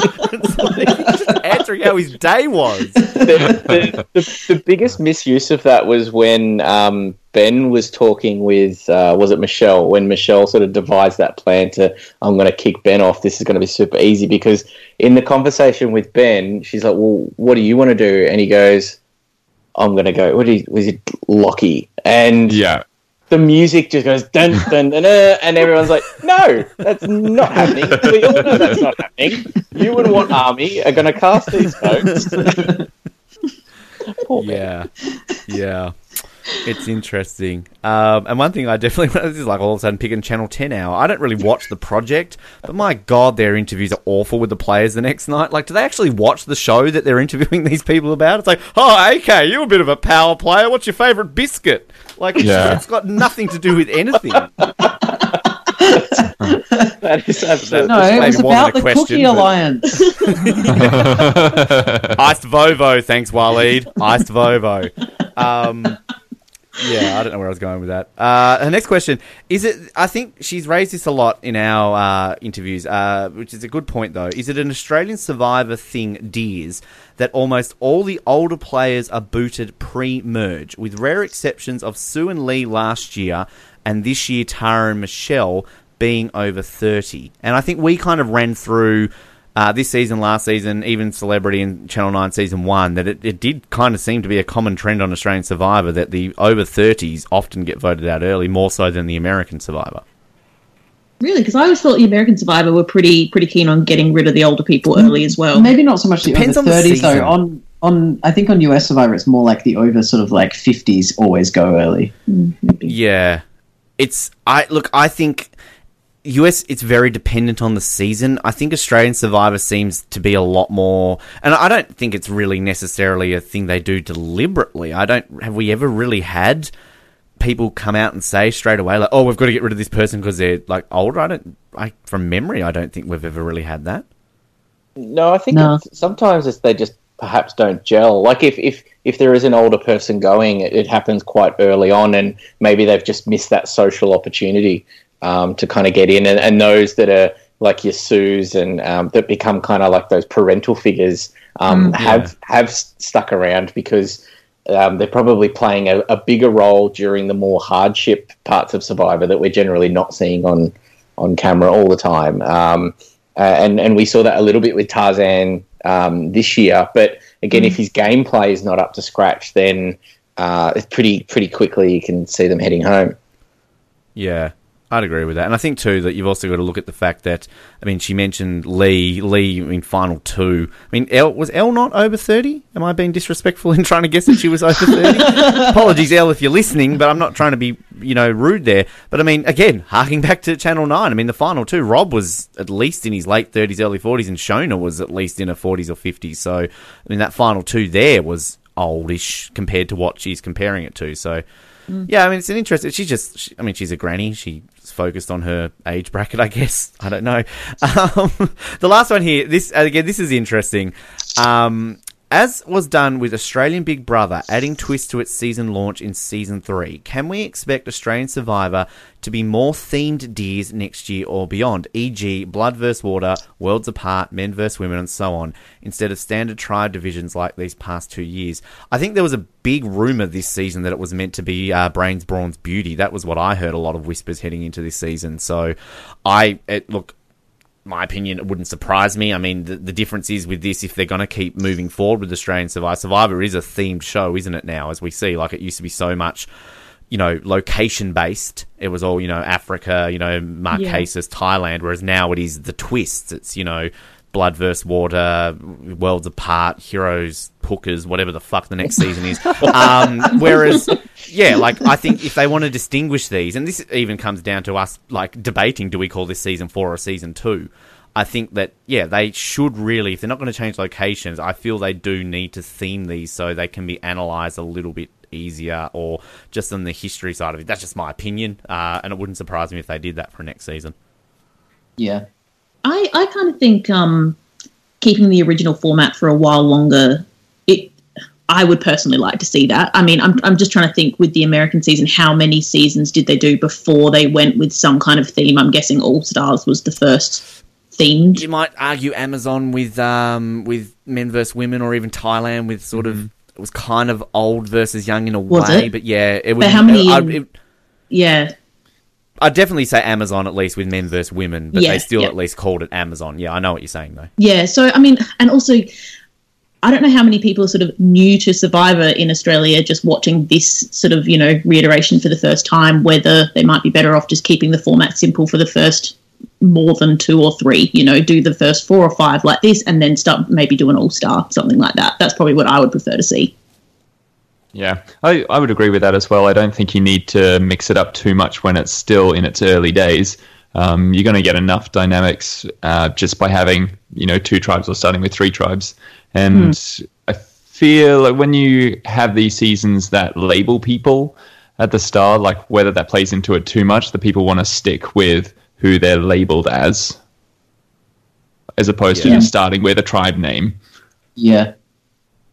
I'd honestly agree with everything that was just said there, just personally quickly, because I have often said a lot with the US one. It's kind of, we haven't had a season since Samoa that hasn't been a theme, you know what I mean? And I've always said a theme or a twist on US Survivor this deep into it, 17 years later, would be to have Borneo rules. No idols, 16 players, no tribe switch, just pure strip it back. Like, that's a huge twist in itself. So, I definitely agree with you there, Cassie and Kyle, in terms of just, I would personally like to see it. It'd be interesting to see what they do with that moving forward. Could we, going on that, Ben, I was actually going to ask, and then you've kind of answered it, but could we go around everyone and ask, like, what would if you were going to come up with a twist for a season, what would it be? Because I know what Cassie's is. Versus MasterChef. Oh, come on. Oh, come on, I'm not that bad. No, what my twist is a season made up entirely of people who got eliminated first in their season. So are we talking about like a US twist here, or are we talking Australian? I'm talking US simply because there's not enough Australian seasons, but I get you. Yep. To see people. But if there were enough in Australia, that'd be fine. But yeah, people who voted out first, give them an opportunity. Particularly that one lady that's been voted out first twice, because I feel so sorry. Yeah. But she's going to stand out amongst all the rest. They'll deliberately try and vote her out a third time just for shits and giggles. Yeah. Oh, people are so mean. Uphill battle for Francesca. She'll go eat a rock. It's all right. She'll get over it. Would it be awful of me to suggest in an American season if you had that kind of liberals versus conservatives in America? That was the East and the West Coast, and then the Bible Belt or something down there. The other side. That was very much the rumour circulating around last year when Millennials Gen X came about, that initially was going to be a politically themed season with the upcoming election, that they were going to have a Democrats versus Republicans. They were looking at doing that. So I think that's one of the few untapped ones. The only other one I think that's really untapped, which has always been whispered about, is kind of on a similar theme, like an East Coast versus West Coast, or really like diversifying the states. So have like East Coast, West Coast, Midwest, you know what I mean? And like, it's kind of, I feel that's the one obvious one they've never done in the US, to be completely honest. Although, let's face it, none of the thematic, none of these big ones have, by merge, it doesn't matter. Rarely has anyone turned around and said, well, we're all doctors, so let's stick together. It's probably only in the blood versus water where that, there was that extra layer there of consideration, and and you sort of saw that play out a little bit. But at the end of the day, it doesn't kind of, beauty, brains, brawn, whatever. It sort of doesn't really mean anything. Did anyone have any ideas for Australian, just, how you would like to see the Aussies split up in any It'd be easy for us with sort of a state versus state one in many ways. I mean, I'm the only Tasmanian here, and I think the only Tasmanian in the world that wants to actually have a Tasmanian play this fucking game. I mean, if you get every single season, including Celebrity and Season 1, we have literally had every state and territory. We had someone from the Northern Territory on Channel 9 Season 1. We had, Canberra last year with Connor, and we've obviously had all the other states. We've never had a Tasmanian play Australian Survivor, so... Come on, we've only got 8 states and territories. I know I'm interrupting everyone. I just want to point out there, Australia versus New Zealand, it worked on Amazing Race. Now that we've got New Zealand Survivor, I think that would be fantastic, because we love to beat those bloody Kiwis. Yep. That would be pretty great. Season. That'd be great. I've got a suggestion for Australia. I'd like to see sort of top blokes and dickheads or something like that. Like I want, I want Kent to be put in a situation, where it's all dickheads. Just to bring that an Aussie flavour. I love it. Look, they're great. They're great things to think about, and I think, thank you, Granny, and to everybody who sent those in. And I mean, can I just say, I've had so much fun with this episode. It was obviously sort of an idea that was thrown about, and kind of we've come together, and I think we've officially established the Australian Survivor Hall of Fame. There's a legacy to come from this, but I personally think this has been a lot of fun, and I think, this is something we should definitely revisit through this season, the end of the season. We can come together and analyse it, or American season, fucking Survivor Indonesia, if that happens. I don't know. Like, Let's do it. we'll just bond together and talk about the most random survivors out there. Azerbaijan, if they're doing a season again. Yes. I mean, I've had a great time. This has been awesome. I think we should definitely try and do one maybe at the end of the season or something. Be really good to do a full season analysis. And if I can get my my tribe back together, we'll join in as well. I think it'd be a lot of fun. We'll get some different perspectives. Yeah, Brian was pretty gutted that he couldn't be here tonight, so I'm sure he'd love to get involved in a future one as well. Well, I just want to send a special shout out, actually, to the other sort of couple ones that we were talking to. We're talking to the After the Torch. No, you're the After the Torch. I'm sorry. Hi. Have you been on this episode? Have you? Shit. I thought we were talking to somebody else. This is why I do write notes in front of me, but never read them. Under the radar edit. Yes, exactly. Get Snuffed is the one that I should say that were sadly not able to make it at the last moment. And also, we were talking to they weren't not a podcast, but the tribe has spoken. They just run a blog, and we were going to get one of the guys on there, but. I will say he's a big Geelong Cats supporter, and they're playing right now in the terms of us recording this, and they're winning quite right now by a lot. So he'll be quite happy that he decided to watch the game rather than talk about Australian Survivor. So, for sure. I've had fun, and shameless plug, I guess we can all give a shameless plug for our episodes and our podcasts at this point. Just search for the Oz Network. We're on all social media, Facebook, Twitter, YouTube. We don't use fucking Tumblr or those ones, but I think we've got a MySpace maybe. We're still old school. We're on iTunes, Stitcher, Spotify, and we have generally each week we'll have our recap episode with a former contestant, and next week we've actually got 3 guys coming on from the very first season, Channel 9 again, as a little reunion, and we also have our we have exit interviews each week too. So that's just shameless plug here for the Oz Network. Cool. We are at previously on Australian Survivor. So we're only on the Twitter. We definitely get involved during the episode. So join in on the conversation at previously on AS. We record every week. We do our recap episode after the final episode of the week of Survivor, and come and have a listen. We're on all the podcast apps. I'm yet to find one that doesn't have us there. And you can follow Two Boys Talk Survivor on Twitter, Instagram, Facebook. I'm usually joined by Brian. We're usually doing our podcast with a bottle of wine. It's recommended that you have one too if you're listening to us. It goes down better. Yeah, and we're After the Torch. It's me and Cassie. We do an episode after each episode. And you can find us. We're on Twitter at After the Torch. We're on Facebook as well, but we don't use that much. Come give it a listen. There you go. A lot of fun had there on this Australian Survivor Megacast, and big thanks to everybody for joining us there on the episode. Of course, as you would have heard there previously on Australian Survivor, After the Torch and Two Boys Talk Survivor. The first of its kind, I'm going to say. In terms of kind of like this multi-podcast talking about Australian Survivor. And, of course, I mentioned, apparently I'm Mr. Ed, I mentioned there about how we used to be the only Australian Survivor podcast essentially floating around for some time. And now, obviously, to have about 58 million of them, it's a fantastic sort of environment to be involved in. So great that we can sort of come together and chat and give a variety of different opinions as well. So looking forward to having more discussions like that in the future for sure.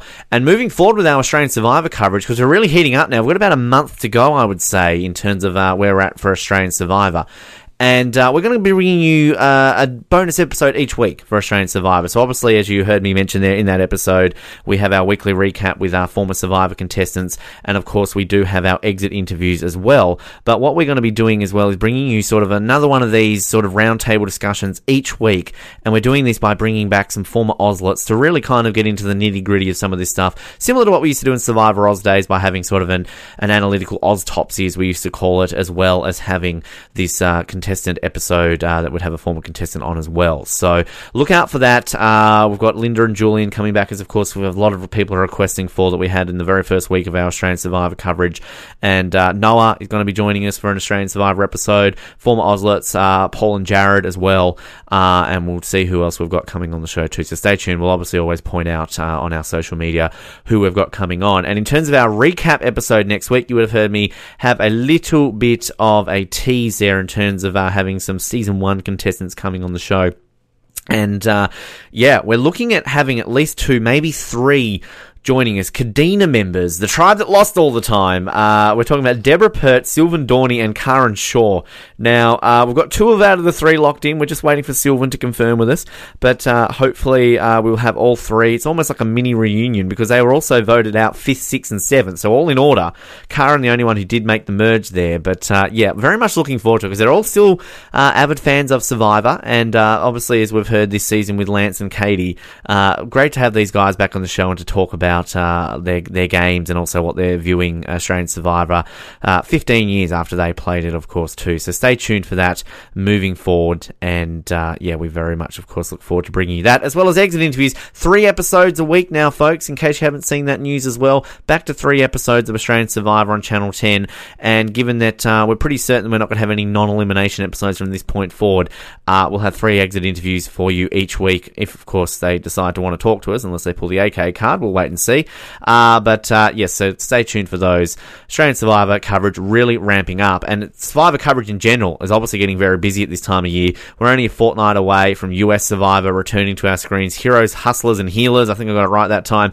We're doing our preview episode in about a week's time with a very good friend of ours, of course, Billy Garcia from Survivor Cook Islands. He'll be joining Colin and I to do our very first preview episode with a former contestant. We obviously did that with Andrew for Australian Survivor, but we've never done one with the US Survivor before, so we're looking forward to that. And other ones that, of course, I have teased in terms of other episodes that we're planning on doing. We're planning on updating the epic recap podcasts that, of course, we did on Survivor Oz, our 33 hours worth of ranking contestants.